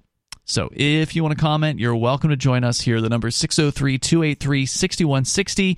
It's going to be tough, to take people like Major Payne, who he's going to die without ever getting that bank account. He's going to pass away without having that bank account that the Federal Reserve wants him to have. But maybe they're sort of counting on that. Maybe they understand that, look, this is going to take 20 years. This is going to take 2 generations. But eventually, they'll get them. They'll get all of the young people. This is why they target young, they target young people with, you have to use your fingerprint to, pay for stuff, or a card, or, whatever, because they want to force young people to get used to, while they're still, they effectively got to do what you say, right? As opposed to an adult. Adults can kind of get away with not doing what, the government wants a little bit more easily. Kids can't. They're dominated by adults and by schools and government. Sure, and their whole world is digital. The Generation Z. I mean, these are in many cases not even adults yet. Generation Z goes back, I think, to like 2010, maybe, I believe, somewhere around that range. So people born after 2010 or whatever the next one. I think they're calling it Generation Alpha because they ran out of letters. So going around the beginning. So like these people in Generation so-called Z, they are essentially from, I believe, like 1997 through roughly 2011, something to that effect, 2012, 15-year window. They had the internet, from the very beginning. They had they were there when they were a little baby playing on the computer, and as soon as tablets came out, they got those, right? Like they may not know a lot about how the internet works, but they've been part of that generation for their entire lives. Whereas you and I, Chris, when we were born in the 1980s, the internet was just in its genesis phase, right? Like there was maybe some universities that might have been experimenting with. There was no internet until the 90s. Yeah. There were networks, and there was dial-up BBSs and things like that, but not quite the internet. And there was CompuServe a little bit before the internet, and AOL. Toward the late 80s, I think CompuServe or whatever early came 90s, early 90s. But wasn't the federal government with the universities experimenting with internet sort of things like in the early days? The internet was a government network called ARPANET, and it was basically the government created another network for itself, and then said, okay, what was the ARPANET, right? They said, okay, well, you guys can commercialize this now. Now, all of a sudden, you could sell stuff on ARPANET, whereas before you couldn't sell stuff on the ARPANET, right? There were domain names, but you couldn't sell stuff on. But wasn't ARPANET. that in the 80s? ARPANET? ARPANET, yeah, it was in the 80s, yeah. That's kind of what I meant when I said like hardly anyone had access to it, but it kind of existed. It was universities, primarily, governments. I remember when I first got on the internet, it was probably like 1992 or 3 or something like that, or maybe 94, somewhere in that range. Would have been 94. Yeah. I think I had like dial-up, and then you could turn that dial-up into a graphics-based thing through a special program or whatever, PPP or whatever it was, and there was this whole procedure to be able to see an image on the internet back in the day. But I don't even remember, why were we talking about the internet? I forget. But the phones are open if you want to join us here at 603-283-6160. Oh yeah, it was the kids, the young people, right? So we grew up where we didn't have that from day zero, but these kids today, they have it from day zero. Generation Alpha, even more so, right? Like Generation Z, at least in the late 90s, they would have still had to have like an actual computer in front of them. Generation Alpha, if you were born in 2011 or 2012, then I mean you literally had tablets and smartphones and the whole deal the entire time. So these young people are completely acclimated to digital payments. Many of them, as the guy from Goldback.com was saying in his speech at PorcFest, have never opened a physical wallet except to pull out a credit card or a debit card. Maybe their parents, even though they may not be old enough to, quote-unquote, have their own credit card, you can still get a bank account with your parents' permission at a young age. You go in with your parents, you open the bank account, and I presume that means you can be authorized to have a debit card at a young age, too. Right? Like if you can get a bank account, shouldn't you be able to have a debit card associated? This is something I think I know the answer to. And maybe it's not still true, but there was not like a legal limit on like having a checking account, and the checking account is what enables you to have a debit card. So right. I think it was just the banks themselves that have limits. They have rules that they set for themselves about that. Interesting question. In like the 90s, I got my first debit card when I was like 11. And so there you go. I was probably like the only person at 11 who had a debit card. A debit card, I guess it was. You can't get credit until you're 18. I don't know if there's a law on that or not, but I don't think you would usually be issued credit for sure. Yeah, I don't think they want to deal with you. Yeah, right, for other reasons, and contractual reasons too. But you might be able to be a signer on a credit card, even if you're not the holder of the card or a card in your name, but you're not. There's a lot of and that's one of the reasons why a lot of banks won't open an account for someone under 18 is because of the contractual issues that they wouldn't be able to hold them liable for signing an agreement with them. Right. They could do it if they wanted to. Yeah, I mean, so and that's why they have the mom and dad come in and co-sign. There are ways around a lot of this stuff. Like as a young person, you can get different types of cards where nobody's actually IDing you. You mean like a prepaid debit card or something, or a prepaid card? You only card? You only need a social security number, and you can have up to like $750 maybe or something like that on the card preloaded. So there's different ways to work around some of this. PayPal. Anybody can pretty much sign up for an account and get a card in the mail. So sure, it's not technically a bank account, but you can deposit. It's as useful in many ways, right? Right, because you can. Well, I don't know if you can receive payments and you can spend it on the debit card. Right, but you could fund a PayPal account, at least back in the day, using a money order from a post office, just as an example, or a cashier's check. So. But kids aren't doing that, right? Like you're a teenager today. I was in the 90s. I know you were, but I'm talking about kids today, right? Like young people today. I don't know that kids they're not going and buying a money 90s. order. I doubt I'm saying that they can. They could. So there are ways young people can get around these issues.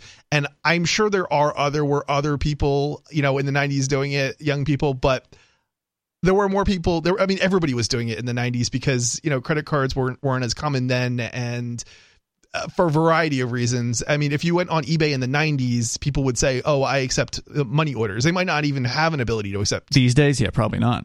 Well, let's go to the phones back here. Back in those days, you might only be able to use a money order to buy something in on the eBay. Very beginning. Right, yeah. right. Before pre-PayPal. Right, and that's when I was on eBay in the early days. So. Let's talk to Sarah. She's on the line in New Mexico. Sarah, we've been talking about cashless payments and PayPal and getting welfare payments from the government. I figured somebody knows a thing or two about welfare payments. It's got to be Sarah. So I'm glad that you called in.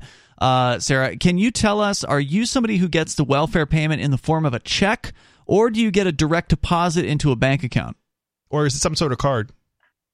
Well, it's not welfare. I'm on permanent disability. There's a difference.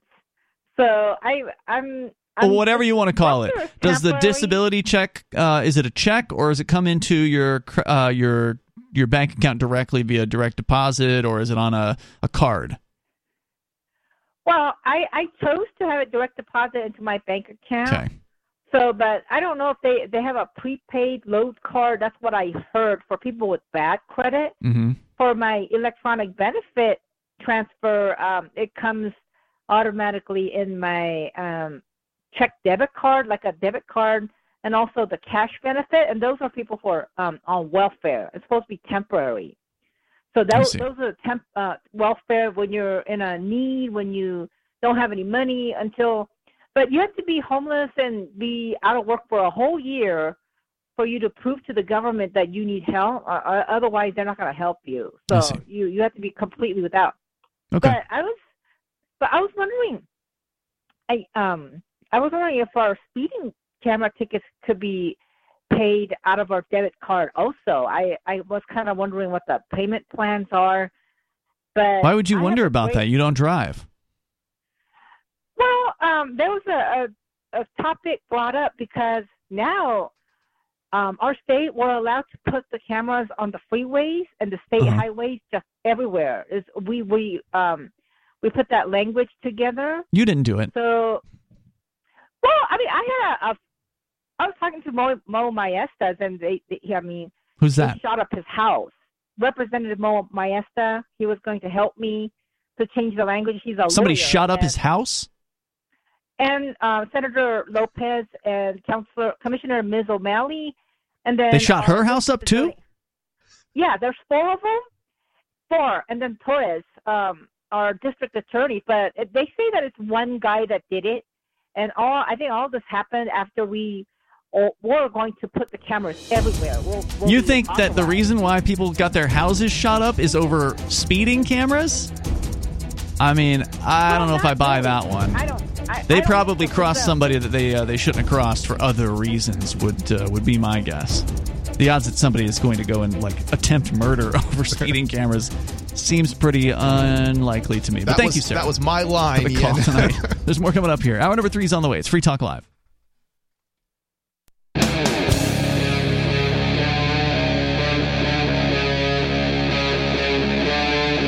Free Talk Live.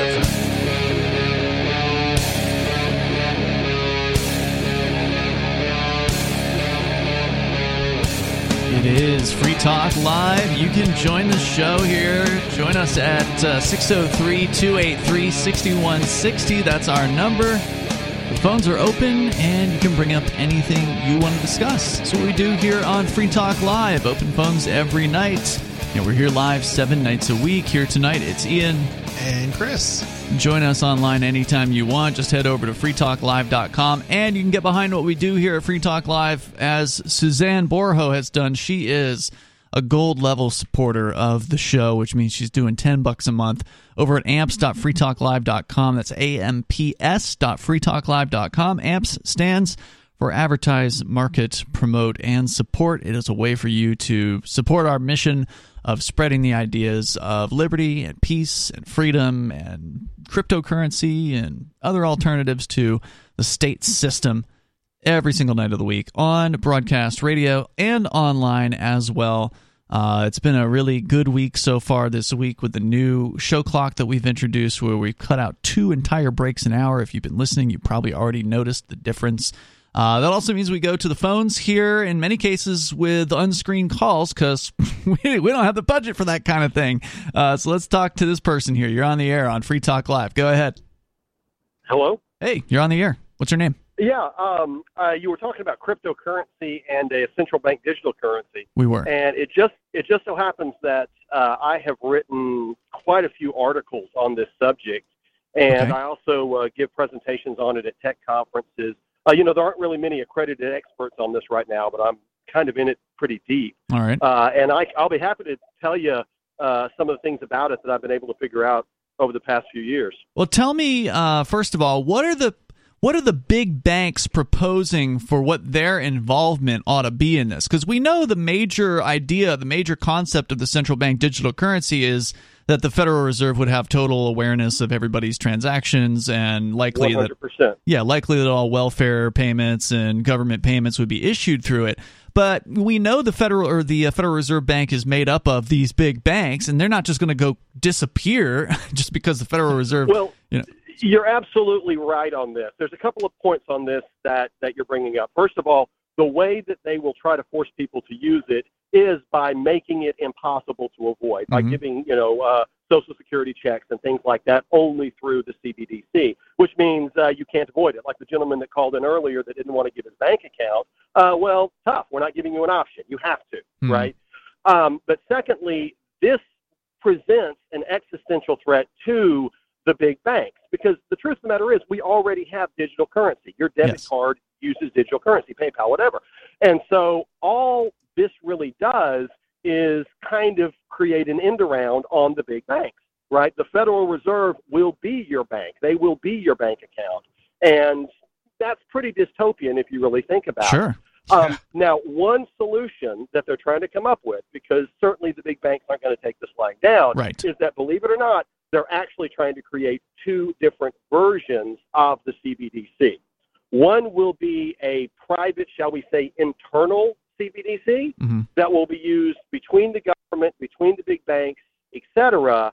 And then there will be what they call a retail CBDC, which is the CBDC for you, me, and everybody else. And they will have two different functionalities to them. But the retail CBDC really is pretty dystopian, and I try to avoid conspiracy theory stuff, but this would require you to use a digital wallet approved by the federal government. All of your currency, the CBDC, will be tracked. Of course, they would be able to limit things like what you can buy, how much you can spend. They could take money out of it immediately. I mean, the federal government would have complete control over the wallet. And the real push for the CBDC, of course, is a response to cryptocurrency, because Bitcoin and the more advanced cryptocurrencies really do pose an existential threat to centralized fiat. The different fiat currencies around the world, they're in real trouble once people start using crypto. And rest assured, the federal government absolutely understands this. Sure, and that's why they're trying to head this off by coming out with the CBDC as soon as they possibly can. But just to focus on your idea of not that it's your idea, but the idea you're proposing here that you've heard about, this double-sided CBDC, where there's the internal banker CBDC for internal settlements, and then there's the retail one. What would the big banks be involved in when it comes to the retail CBDC? Would these wallets be administered by the big banks? Would Bank of America have its own CBDC quote-unquote wallet that's sort of branded as their bank? Or would this be straight with the Federal Reserve? Would accounts be held? This would be straight with the Federal Reserve. Okay. Right? But you see, what you're touching on is the problem that ultimately has not been figured out. And again, in a crazy dystopian world, you and I use the Federal Reserve as our bank account through this CBDC. What we're doing is taking all the liquidity out of the commercial banks. The CBDC would do exactly what cryptocurrency is doing, and that's render commercial banks unnecessary. I don't need a commercial bank if Uncle Sam holds all of my money. And so, wait, hold on. Before you go on, you don't generally, for like day-to-day transactions, but loans, the Federal Reserve is not going to want to. They're not going to want to have an office where the average person who needs, a $5,000 car loan is going to come in and sit and fill out paperwork to get an approval. So I would presume that would still be left to the big banks to play with. Of course it would, but where are the banks going to get the money that they loan out? If Uncle Sam is holding all of your money, you don't have any money in the big banks. Well, no. You should know, but you should know that the banks don't actually loan out money that they have. They create it. They have fine. Well, they do. Yeah. And so you're right. And so it's a really vexing problem because yes, it will suck liquidity out of the banks, but of course, yes, you're right. Uncle Sam wouldn't be involved in giving loans. That would still rest on Bank of America and J.P. Morgan and the like. Right. Ultimately, though, the the CBDC really is just a response to the very real threat that blockchain-based assets, i.e. Bitcoin, Ethereum, et cetera, pose to fiat currency. Borderless, immutable currency that no central entity can control is not what the Federal Reserve wants. It scares them to death. I got a question for you. So how are they going to deal with the 3%, 3 to 6% that they normally charge merchants, right? Like, I mean, are merchants is there a fee structure that's laid out with this retail digital currency? I mean, I can't imagine that the banks are going to be willing to give up that, that cushy income stream. I agree 100%. And it is a very, very cushy income stream. And people don't necessarily understand that. When Visa and MasterCard, your debit card that's a Visa MasterCard, people don't understand that those are actually managed by banks. That's right. And so it's a bank that gets that merchant fee. Visa and MasterCard are just the computer software that runs it. Mm-hmm. And you're absolutely right. With a CBDC, you wouldn't need to use a debit card anymore. Or you wouldn't need to use a Visa or a MasterCard debit card anymore.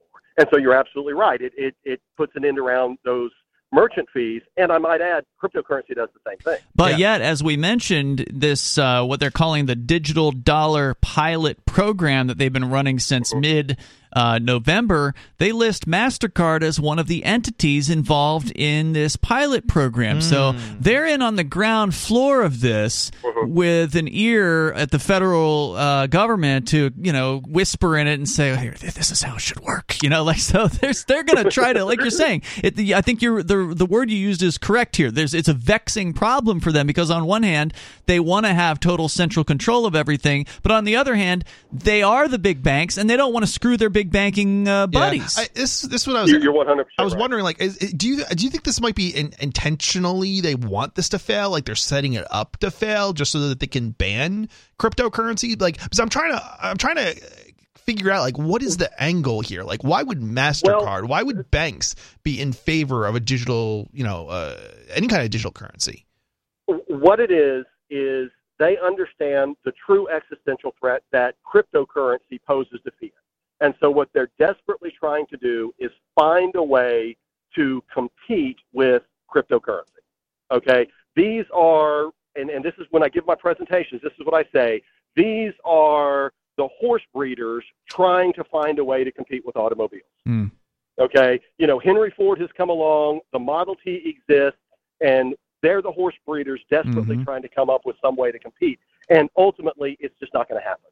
Ultimately, we are moving into an entirely new phase of how we transfer assets, what we call money. We are taking the central control by the Federal Reserve of currency. We are taking that away, and they don't know how to solve that problem. Well, I appreciate your optimism that you don't think that ultimately this is going to work in the long run, and I hope you're right about that. But tell me, I asked you in the beginning what your name was. You mentioned you write articles, give speeches. My name is Trevor Smith. Trevor. I wrote for a Bitcoin news website called Bitcoinist for a while. Okay. And now I travel and I speak on it. And I was listening to your show and I decided to call in. Great, man. Anything else you want to share tonight, Trevor? Well, I would say that before anybody gets involved in cryptocurrency, and of course we know a lot of people, 14% of the American public now own cryptocurrency. Oh, okay. That's good. Do your research. Study it. Do not buy any of it until you actually understand how it works. Because we know that a lot of people just got burned with FTX. And I'm sure you've heard of that. That's been in the news. Yeah, we talked a lot about that. That wasn't a failure of cryptocurrency. Nope. That was a failure of the central entity that was holding people's cryptocurrency. And so people that, well-meaning, perfectly honest people that say, I'm going to buy Bitcoin, I'm going to buy Ethereum, but they don't necessarily know how it works. Yeah. Well, they bought it from FTX. They let FTX hold it. FTX went bust, and now they're out. Whoops, yeah. Exactly. So not your keys, not your coins, which is, the old lesson. Not your coin. 100% correct. It's a lesson that has been taught again and again, and it will be taught again in the future because FTX is not going to be the last example of this happening. You're not kidding there. Yeah. And so, education. You have to learn how this works before you get in. And I encourage people to learn about it because blockchain is here to stay. It is absolutely here to stay. And it is a positive. It will be a net positive, even if it will be a bumpy road to get there. And once you start to study it, as I'm sure you know, you just immediately go into the deep end because you realize what kind of a revolution we're dealing with. Yeah. This is not small. This is huge. Yep, absolutely. I mean, we've been longtime advocates for financial freedom here on Free Talk Live all the way back before crypto, and we were big fans of using gold and silver, and still to this day. I mean, we love the gold back here, which is a really cool alternative to using dollars in physical reality, and then of course cryptocurrency as well, which I would use if I weren't on insane bail conditions that prevented me from using it, thanks to the federal government cracking down. They've been cracking down, as I'm sure you've been following, with the SEC attacking companies and developers like LBRY and Ripple, and then, of course, the FBI going after people for running crypto vending machines and selling peer-to-peer. So, I mean, they're going all in on the attack against cryptocurrency. They are going in all in. I mean, you are not kidding on that. But see, the problem is we have free speech in this country, and you can't censor computer code. And ultimately, that's all crypto is. It's just computer code. Yeah. And they can't shut down the internet. And you mentioned the. I tried explaining that to the jury, and it didn't help. Just so you know. It didn't help. No. Well, sorry to hear that. Yeah. But you mentioned the SEC and the Ripple lawsuit. The SEC is trying to turn Ripple into a security, or that's their argument that Ripple is security. And as you probably know, the SEC is losing that case. They're losing in a big way. Are they?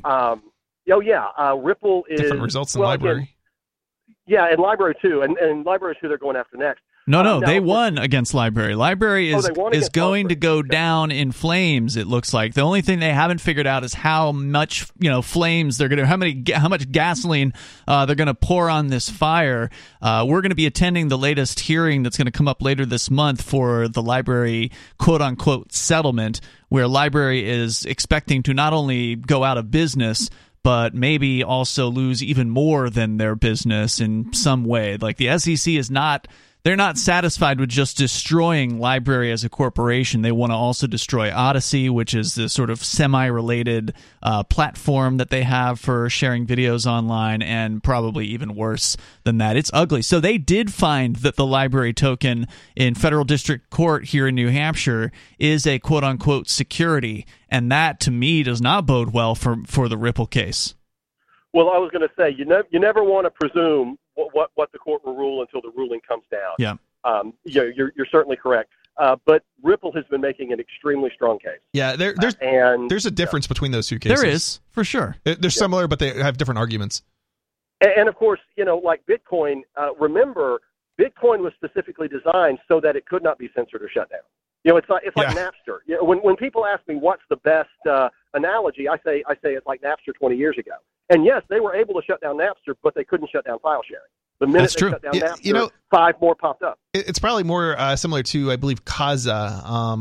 Was it Kazaa? Mm-hmm. That was one of them. Yeah, no, Kazaa, LimeWire. Sorry, LimeWire. It's closer to LimeWire because LimeWire, even after they shut down LimeWire, FrostWire continued for a long time, and FrostWire was literally just it was LimeWire except without some of the limitations of LimeWire in terms of its speed. Trevor, thanks for calling tonight. If you have final thoughts, go ahead.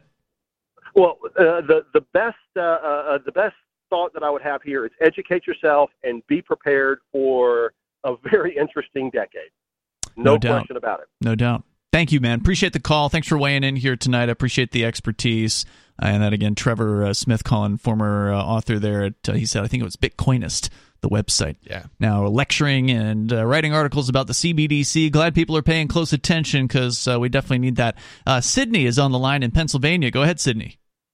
Hey, guys. Thanks for taking my call. That was a very insightful call. I actually hope that guy calls back, in the future because he can actually, give insightful information.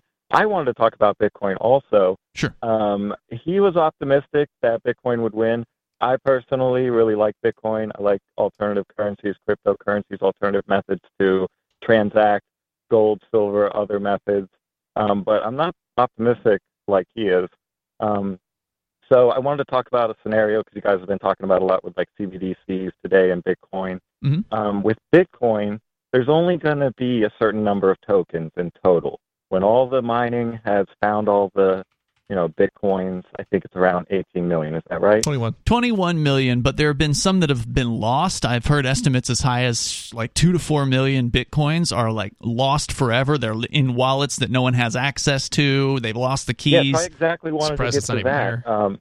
Yeah, that aspect of it. So people anticipate it would end up being the reverse of the fiat system, whereas in the fiat system, they can print as much money as possible. Yeah. In the Bitcoin and possibly also the precious metal realm, eventually you get to all of it and there's a limited supply. So I think that that's advantageous versus the fiat system. Sure. Because it gets you back to your principles with economics. So sound money, I think, is essential. I think a lot of the dysfunction that we see in the world is simply because money has become totally perverted. Sure. So, we're all working for it. It's fake. It's manipulated. And, so I'm not optimistic at all. They'll pass laws to ban Bitcoin, ban activities related to Bitcoin. I'm optimistic about the technology. I'm optimistic about freedom in the future. So I want to get to Bitcoin about this loss.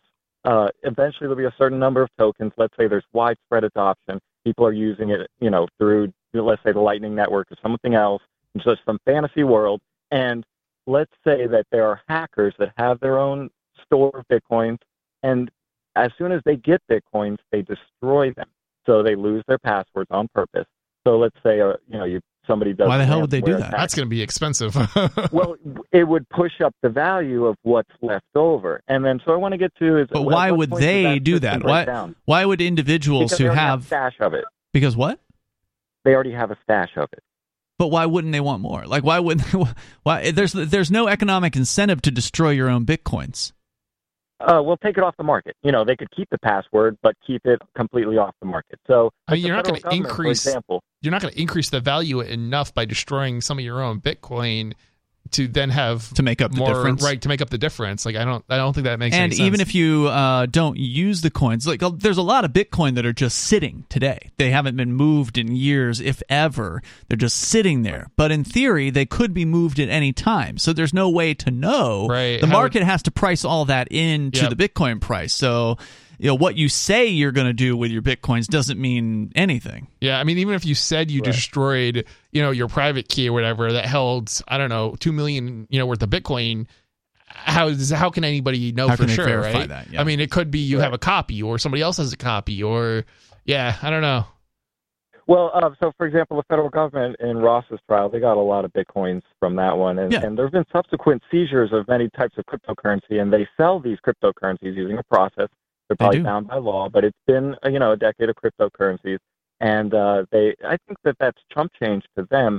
But them also just holding on to it, it doesn't possibly give them much utility. So like if they had kept Ross's coins until the peak of Bitcoin last year and then put them on the market, okay, it would have brought down the price, but they could have achieved a better price. But they sold them almost immediately. I think that, Ian, they took some things from you, and they're going to liquidate those. Wouldn't they liquidate those things? They certainly would. As soon as the I don't know if they have to wait till the appeal or if they can just get cranking. Once the sentence comes down, I'm not sure what the restrictions are on when they can do that, but I suspect they can probably do it right away. Hearing before they can do anything, I would think. I think they just have to file a motion. Like they have to. So I'm no expert. Perhaps that previous person I called. It's just sort of the inversion of our current world, where instead people are holding on to things that become more and more precious as time goes by. Either they're divided up more among greater pool of participants, or there's a loss going on. People losing their passwords. They're becoming less and less Bitcoins over time, and people possibly hoarding them. So I think gold has that same sort of restriction. And I'm just playing with the idea. I'm just throwing out that hypothetical. Well, one of the problems that I think you may be alluding to here without maybe using the name of it is this, there's this sort of economic rule or theory that essentially says bad money chases out good money. And what that means is that, given the choice, somebody that has dollars and somebody that has crypto or gold is more likely to spend the dollars because they understand that those are losing value over time, and so therefore if they have them, it makes more economic sense to get rid of them. If you're going to spend a thing, you spend the thing that's going to drop in value faster, right? So that's one of the things that crypto is actually working to try to defeat, and it's the trickiest. I think it's one of the trickiest parts to getting crypto adoption out there, and this is something that Chris, you and I have been dealing with for half a decade or something like that now, wherein even dealing with activists who know better, who should know the value of using crypto. Know that if you don't use crypto, it does not have value. It has to be useful in order for it to be valuable, but yet they will hold on to it, and they'll just keep it and, like you're saying, not use it, and then hope that it just goes up in value. Meanwhile, they're spending dollars, and that's not helping the crypto economy. It's actually hurting it, but it's sort of a natural thing. It's an issue that's very, very hard to defeat. The only way that I think it'll be defeated is if you somehow incentivize people to pay with crypto by giving them a discount, and we just don't see that often enough. Absolutely. Yeah, you're absolutely right. We need to use these technologies, not just only talk about them. And, we need to live our principles as much as possible. Thank you, Sydney, for the call tonight. I totally agree with that sentiment, which is, of course, why I think that liberty-minded crypto people need to concentrate their physical jurisdiction. They need to be in the same area to where they can interact with each other with cryptocurrency, and they can buy things from local businesses with it as well. And that's, of course, what we're doing here in New Hampshire. You can join us. Check out the Free State Project. Check out the Shire Society. More coming up.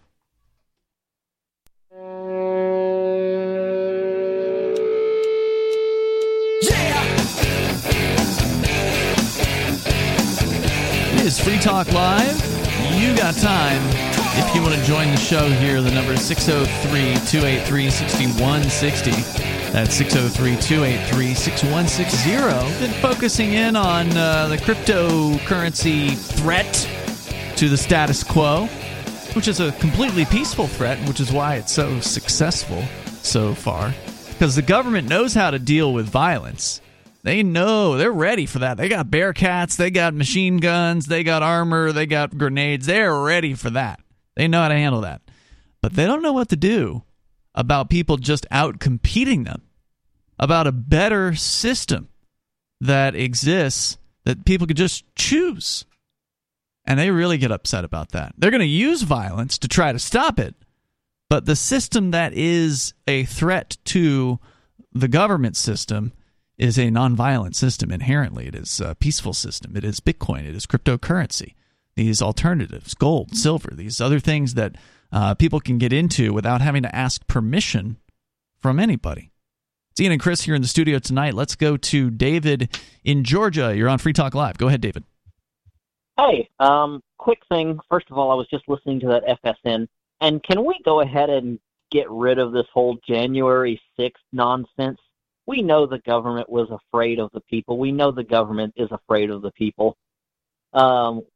With that rant on that little bit over, just that FSN news story caught my attention there. Oh, I didn't hear what the content of it was. And by the way, most of our listeners on radio stations probably have no idea. But that said, certainly the mainstream media has been blowing January 6th out of proportion for the last 2 years, and I suspect they didn't stop doing that today.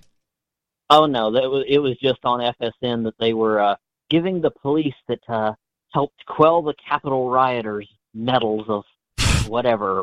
Like, yeah, baloney. Anyway, with that being said, I'm a bit worried about Bitcoin because Bitcoin's like long-term future because of the fact that it's only got 7 transactions per second capability of being done.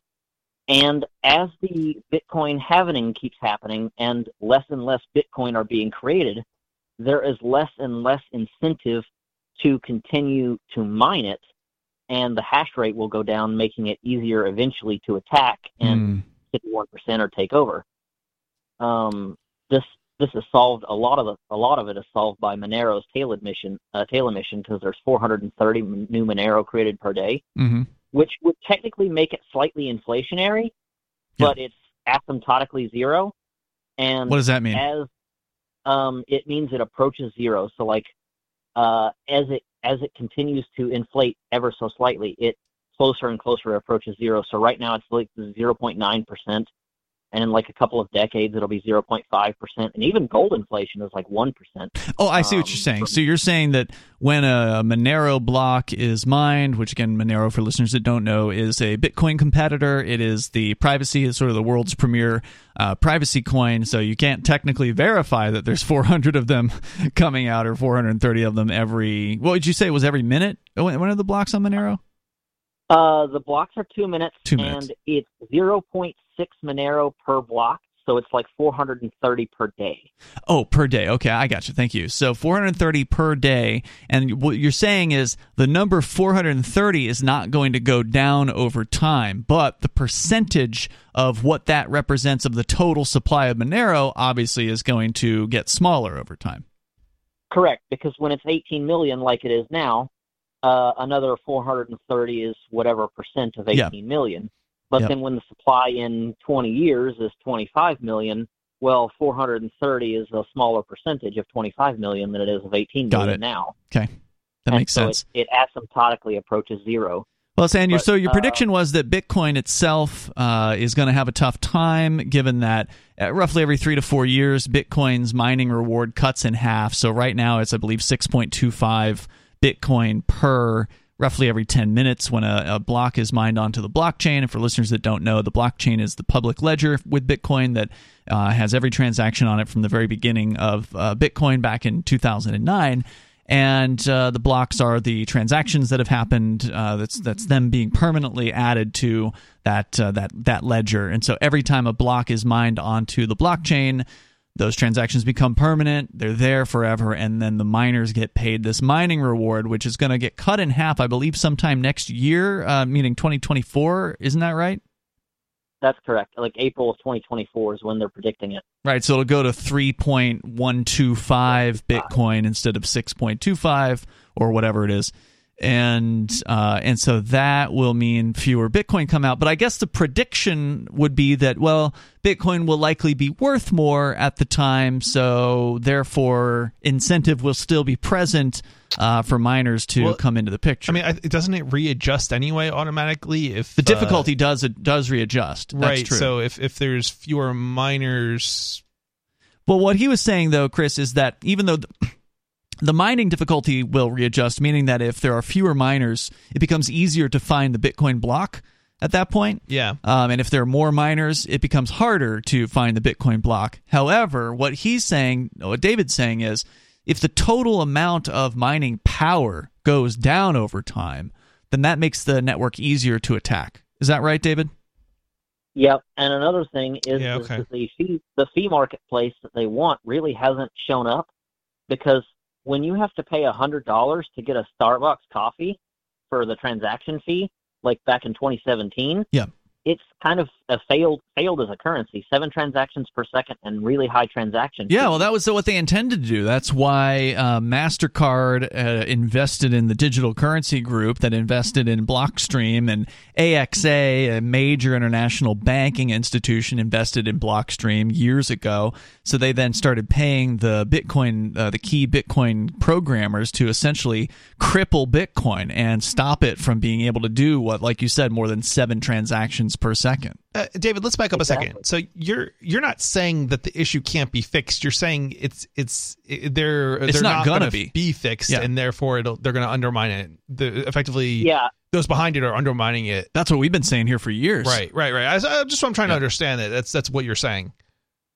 Yeah, because nothing happens. So the Bitcoin people know that this is a problem, but it's so entrenched that there will only ever be 21 million, and there should only be 1 megabyte blocks, that you can't increase the transactions per second because of the 1 megabyte blocks, and therefore the fees would go down.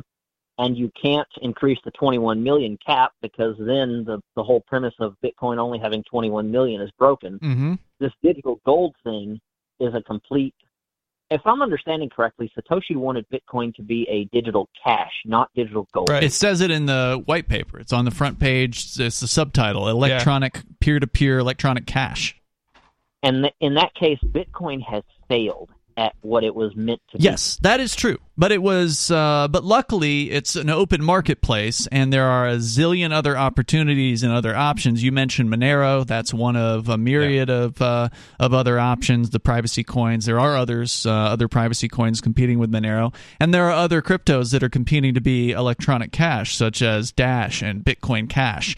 So, I mean, there are other opportunities out there. It's just that Bitcoin is the first on the scene. It has that network effect. It has that first mover advantage, and it has the name recognition as a result of that. And the rest of the cryptocurrency alternatives, they just don't have the recognition. People don't know what they are. I've always heard it said, and I kind of agree with this, that Monero is what Bitcoin people thought they bought. yeah. In 2011, I think at this point, the illusion of anonymity has been pretty smashed as far as Bitcoin is concerned. But there was a time in the past when that was what people said about Bitcoin, and they were wrong. Pseudo-anonymity, but yeah, I mean, some people were saying it was anonymous back in the day. They even said it during my trial. They even said that. Well, they explained. The crazy thing about your trial was the prosecutor explained it, and that explained the difference between anonymity and pseudo-anonymity, and then he goes on to call it anonymous. During a closing statement. Like during his closing statement, like, okay. Yeah. David, anything else? No, that's all I had. Thanks, man. Appreciate for taking the call. Yeah, I appreciate the thoughts here tonight. There's no doubt Bitcoin as a electronic cash it's dead in the water, and it's never going to be that. It at one time was. There was a time when you could send a microtransaction with Bitcoin. If you wanted to send 2 cents worth of Bitcoin to someone, it would cost you usually less than a cent to send that. I remember that. We did it on a weekly basis, if not more. Yeah. And then in 2017, that cost went through the roof, and it went all the way up to, you referenced, I think, $100, or he referenced $100. Yeah, something like that. That did happen on some cases. I think the average hit like $10, $15, $20, $30 at one point. And that's way too much. You can't have that. I don't think I ever paid $100, but yeah, me neither. Yeah, but you can't have that. I mean, I did pay $5. I definitely paid $5 to make a transaction at least more than once. But you're not going to do that if you're going to buy a hamburger. You're not going to pay a $5 tax to the mining network just to be able to use crypto. So, I mean, we already have, as we were discussing, Chris, enough trouble just getting libertarian activists who have crypto to spend that crypto. That is hard enough, and that's with the ones that don't have big fees, right? That's with the ones that cost a fraction of a penny to send to somebody like Dash or Bitcoin Cash. Just getting them to spend that is hard enough. I think you're right, especially certain people within the community. I don't necessarily know that's the case across the community, but definitely certain people. It doesn't happen enough, man. I mean, there's cryptocurrency meetups where still it's like me, you, Bonnie, and maybe one other person coming out. And I can't spend crypto. So I'm off the map. That's true. Aria's off the map. She can't spend crypto. So, like, where's the... even the guys in Manchester, there's a ton of crypto people there, but they don't even go... When they go to their crypto meetup, they don't even go to a restaurant that takes crypto. So, like, what's going on? I mean, and this, I think this is more... I don't know, how do I say this? And they're losing locations as a result of that. Yeah, I think this is kind of one of these, situations where, we have a lot of... How do I say this? Leaders, but we don't necessarily have a lot of leaders within the crypto space, within the Liberty circles, and it's everybody's doing something different, right? And so we're all in one place, and crypto gets exchanged fairly often, but person to person, that does happen. Yeah, I'm not going to take that away from that's true. Like within the libertarian movement here, there's a lot of it. You'll see it maybe a little more often at like a market day. Everybody at market day, for instance. For sure. And for listeners that don't know, that's where like once a month in most regions, there's a day on which people come together in like an open room and set up tables. And if you've got you make honey at home, or you make crafts, or you're growing pigs and slaughtering them, you bring your product to market and you can sell it. And most of them will take, almost everyone there will accept crypto, and that happens. So that does happen. Yeah, I mean, I would say I very rarely will resort to pulling out cash from my pocket, at least within the libertarian, community here. That's much, much more rare. I'll give you that. I will pull out cash when it comes to like going to McDonald's or something like that, right? That's what you have to do. Right, because I'm definitely not going to use a credit card. But yeah, certainly it's there's different, and it's interesting. The more you look for it, I think the more you'll see, cryptocurrency, places you can spend it and use it and stuff. So it's you do have to look but a little bit. It's faltering though. Like I'm the one that takes care of the map. Okay. No, I know. I go on coinmap.org. I can't use crypto, but I can still talk about it. Right. So absolutely. I call the businesses up that are on the map. Roughly once every couple of years. I don't do it all the time, but every now and then I'll go through and I'll say, hey, you still taking Bitcoin? We got a couple problems right now, and they're right? not. but not right. a lot of them and are. You're right, but we got a couple Some problems. We got a couple problems right now, and some of them are pretty major problems. One is government, right? But two is it scared people. Our systems are broken, but we are working on fixing them, and I'm trying. I'm trying here. I get it. But the point is, we're going to get it fixed. I understand that, but the fact is, the crypto community, while it may be good internally, is not very good at going external. Meaning, it's not good at going marketing to the businesses. It's not good at marketing. No, now, terrible at marketing. If things are broken, you can't market them. I understand that. Right. But in some cases, they could still go to those businesses that are still accepting crypto, the ones that still have the business owner working at it, to where they can just pull out their own personal wallet, and that there's ways to do this. Where there's a will, there's a way. And what I'm saying is, there's not enough of a will within the crypto community. That's my observation, having looked around and having called business owners and having them having them tell me before the problems you're talking about. Yep. The technical issues that have been plaguing a certain payment system that we love very much. That before that happened in Manchester, where there are actual crypto people. There's a lot of them, because Manchester's like the big city. That's where most people move to, is in that area. Yep. So they can't say there's no one here. Okay, so there's a lot of people there. There was a chocolate place on the main drag there. It's called Elm Street. It's not Main Street. It's called Elm Street for whatever reason in Manchester. That's the main road. That's where all the downtown businesses are. There was a chocolate place that was taking crypto. I talked to the owner there a couple years ago. He told me they stopped taking it. He is personally a user of cryptocurrency. So he's not one of those business owners that just took it. Like, there's some business owners that'll just take it because they know their customers want it, and they want to make their customers happy. They don't really care that much here or there about crypto, but they're open-minded enough to just say yes to doing that. This guy's into crypto. He's like a trader. He's got his own collection of crypto, and he's into it. But what he told me was, he's not taking it as business anymore because no one wants to spend it. Yeah, I mean, I understand where you're coming from, and I can certainly see why you'd be pessimistic. I'm optimistic. I'm just saying that's the status quo, and it's not what it should be. I know. I would love to see more happening, right? Mm-hmm. Don't get me wrong. I don't know if that's the best example, only because somebody selling chocolate is not the kind of thing that most Murphy's people Tap Room doesn't take it either now. I was giving you the easy one. That is a better example, I think. That's a terrible example, because the libertarians are there. It's a better example of what you're trying to say. Okay? What you're trying to argue. But still, it's no excuse, because you could still, once in a while, you could have a Bitcoin meetup that met at the chocolate place. You could go there. People that didn't want to buy chocolate could get a bottle of water or whatever, and some people would buy some fancy chocolates, and the owner would just have a ball being able to collect crypto once a quarter or something like that. If you did it once a quarter, it would be something for that guy. And instead, he's got zero. I think it's definitely. I think the way to phrase it is it's much easier to get and keep on board restaurants. Agreed. But at the same time, women love chocolate, though. I know you're not into women or anything like that, but but a lot of people really like chocolate. I personally not a huge fan of it. Like, I could live without it totally. I'd buy chocolate. I'm just not in that area, and I also probably wouldn't be buying it enough to make it worth keeping it. Well, and maybe that's true, maybe it's not. But I guarantee you, if that was in this area, we would go there. We would have our crypto meetups there. We wouldn't go there every week, but we'd go there every now and then, and it hopefully would be enough to keep the staff trained, to keep the owner, to where he's like, okay, yeah, this is people buy, right? Like, that's all that you need.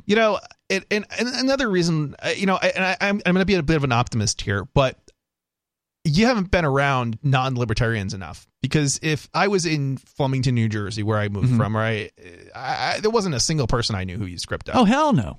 So, I mean, as pessimistic as this, you're sounding real pessimistic here. You're sounding real pessimistic. I'm just telling it like it is. That's not pessimism. It's not going as well as I would like it to, and I think you're saying that basically too. But well, of course not. I mean, obviously, what we want to see happen is the way this can go better is if more liberty-minded people who are into crypto move to New Hampshire, and do things with their cryptocurrency openly. Because it's great to go to market day and be able to buy anything you want for crypto. That's effing awesome. I mean, that's a great experience for somebody to have. But what does that do for the community beyond the libertarian community? What does that do for, the real life acceptance of crypto. It does absolutely nothing for it.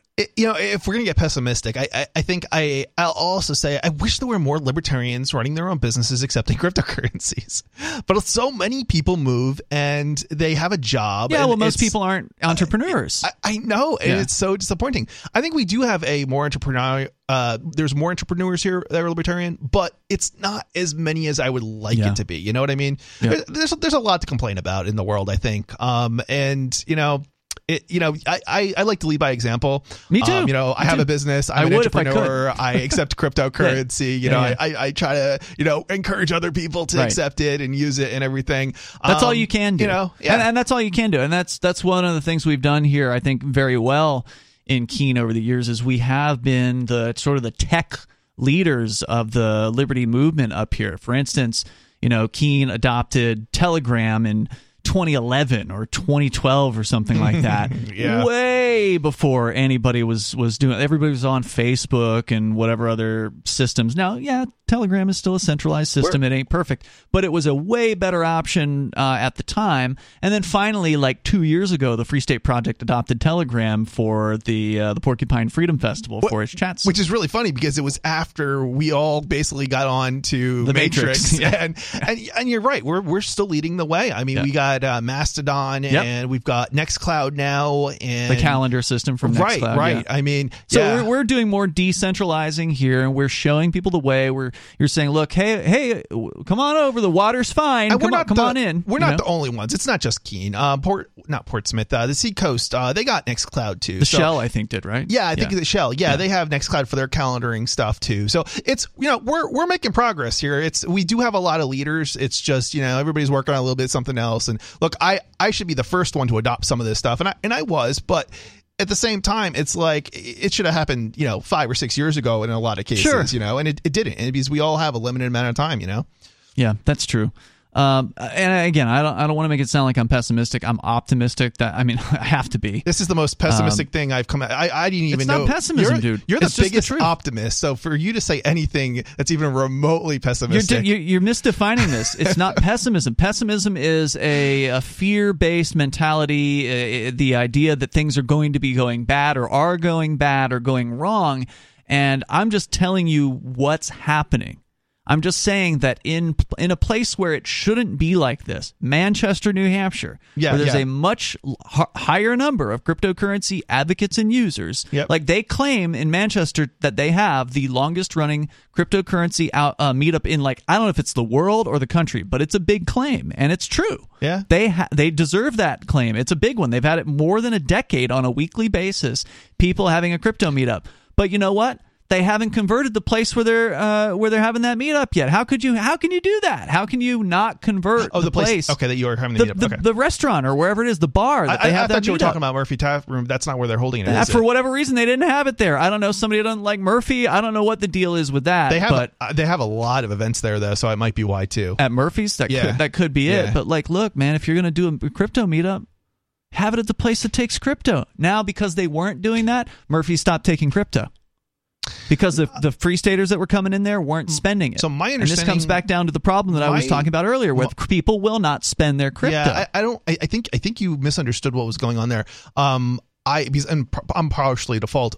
So when I've gone in a couple times and tried to spend it, I wasn't able to, but that's because they were super busy and there was one waiter staff for like 40 people. I don't necessarily, from what I've heard from other people, I don't think that's the case all the time. It's just everyone I've asked has said they don't take it anymore. Every single person. And when I was in there with you a few weeks ago, we took a night off and we were doing some activism out in the Manchester area. I think this was in November. But I asked specifically the waitress who was in there if she could take crypto payments. She said she didn't know if that was even a possibility anymore. And other people I've spoken with about the same thing. They've said that the problem is that they don't even have the tablet. It's not charged. The staff doesn't know how to use it. By all effective purposes, no one has spent cryptocurrency in that location for months. Ooh. I mean, if not more than a year. I don't know when the last time it was. We used to be able to go to the AnyPay map, and we used to be able to see for ourselves when that was, and we don't get to see that anymore, but if we really wanted to, I bet we could figure out what their wallet address is and then check the address. Yeah, you're probably right. I have to say, though, the fact that people are saying they're not accepting it, if you keep getting turned down and they keep saying no, they'll stop asking. Yeah, they'll stop asking. Right. So, yeah. So that's the fault. I mean, that's their fault, right? Like, it's the fault of that community for not doing what it took, because they have meetups there every week. And if somebody was asked, if at least one person every week asked about crypto, they would get a yes. Hold on, Ian. I was able to spend cryptocurrency at Murphy's Tap Room within the last 6 months, though. So wow, congratulations. Yeah, so there was at least one time where somebody actually didn't know how to use the tablet, and they digged the tablet out, and I was able to spend it. Well, let's throw a party. That's great. But you're right. I think 2 other times I wasn't able to spend it in the last 6 months. Yeah, so it's bad. Yeah, it's bad. It's a bad situation, and it was completely avoidable, because if somebody had just gone in there and on a regular basis and spent it regularly, then the staff would have kept up on it, and they would have kept the thing charged or whatever, right? So now it's dead. We're out of time for tonight. It just takes a little bit of consistent effort. That's all. Definitely. So I am optimistic, and I think those people just need to get on the ball in those other places, because we're still doing good here, even though I'm out of the game. We'll get them back on board. Yeah, we'll see you tomorrow night. Online in the meantime, freetalklive.com.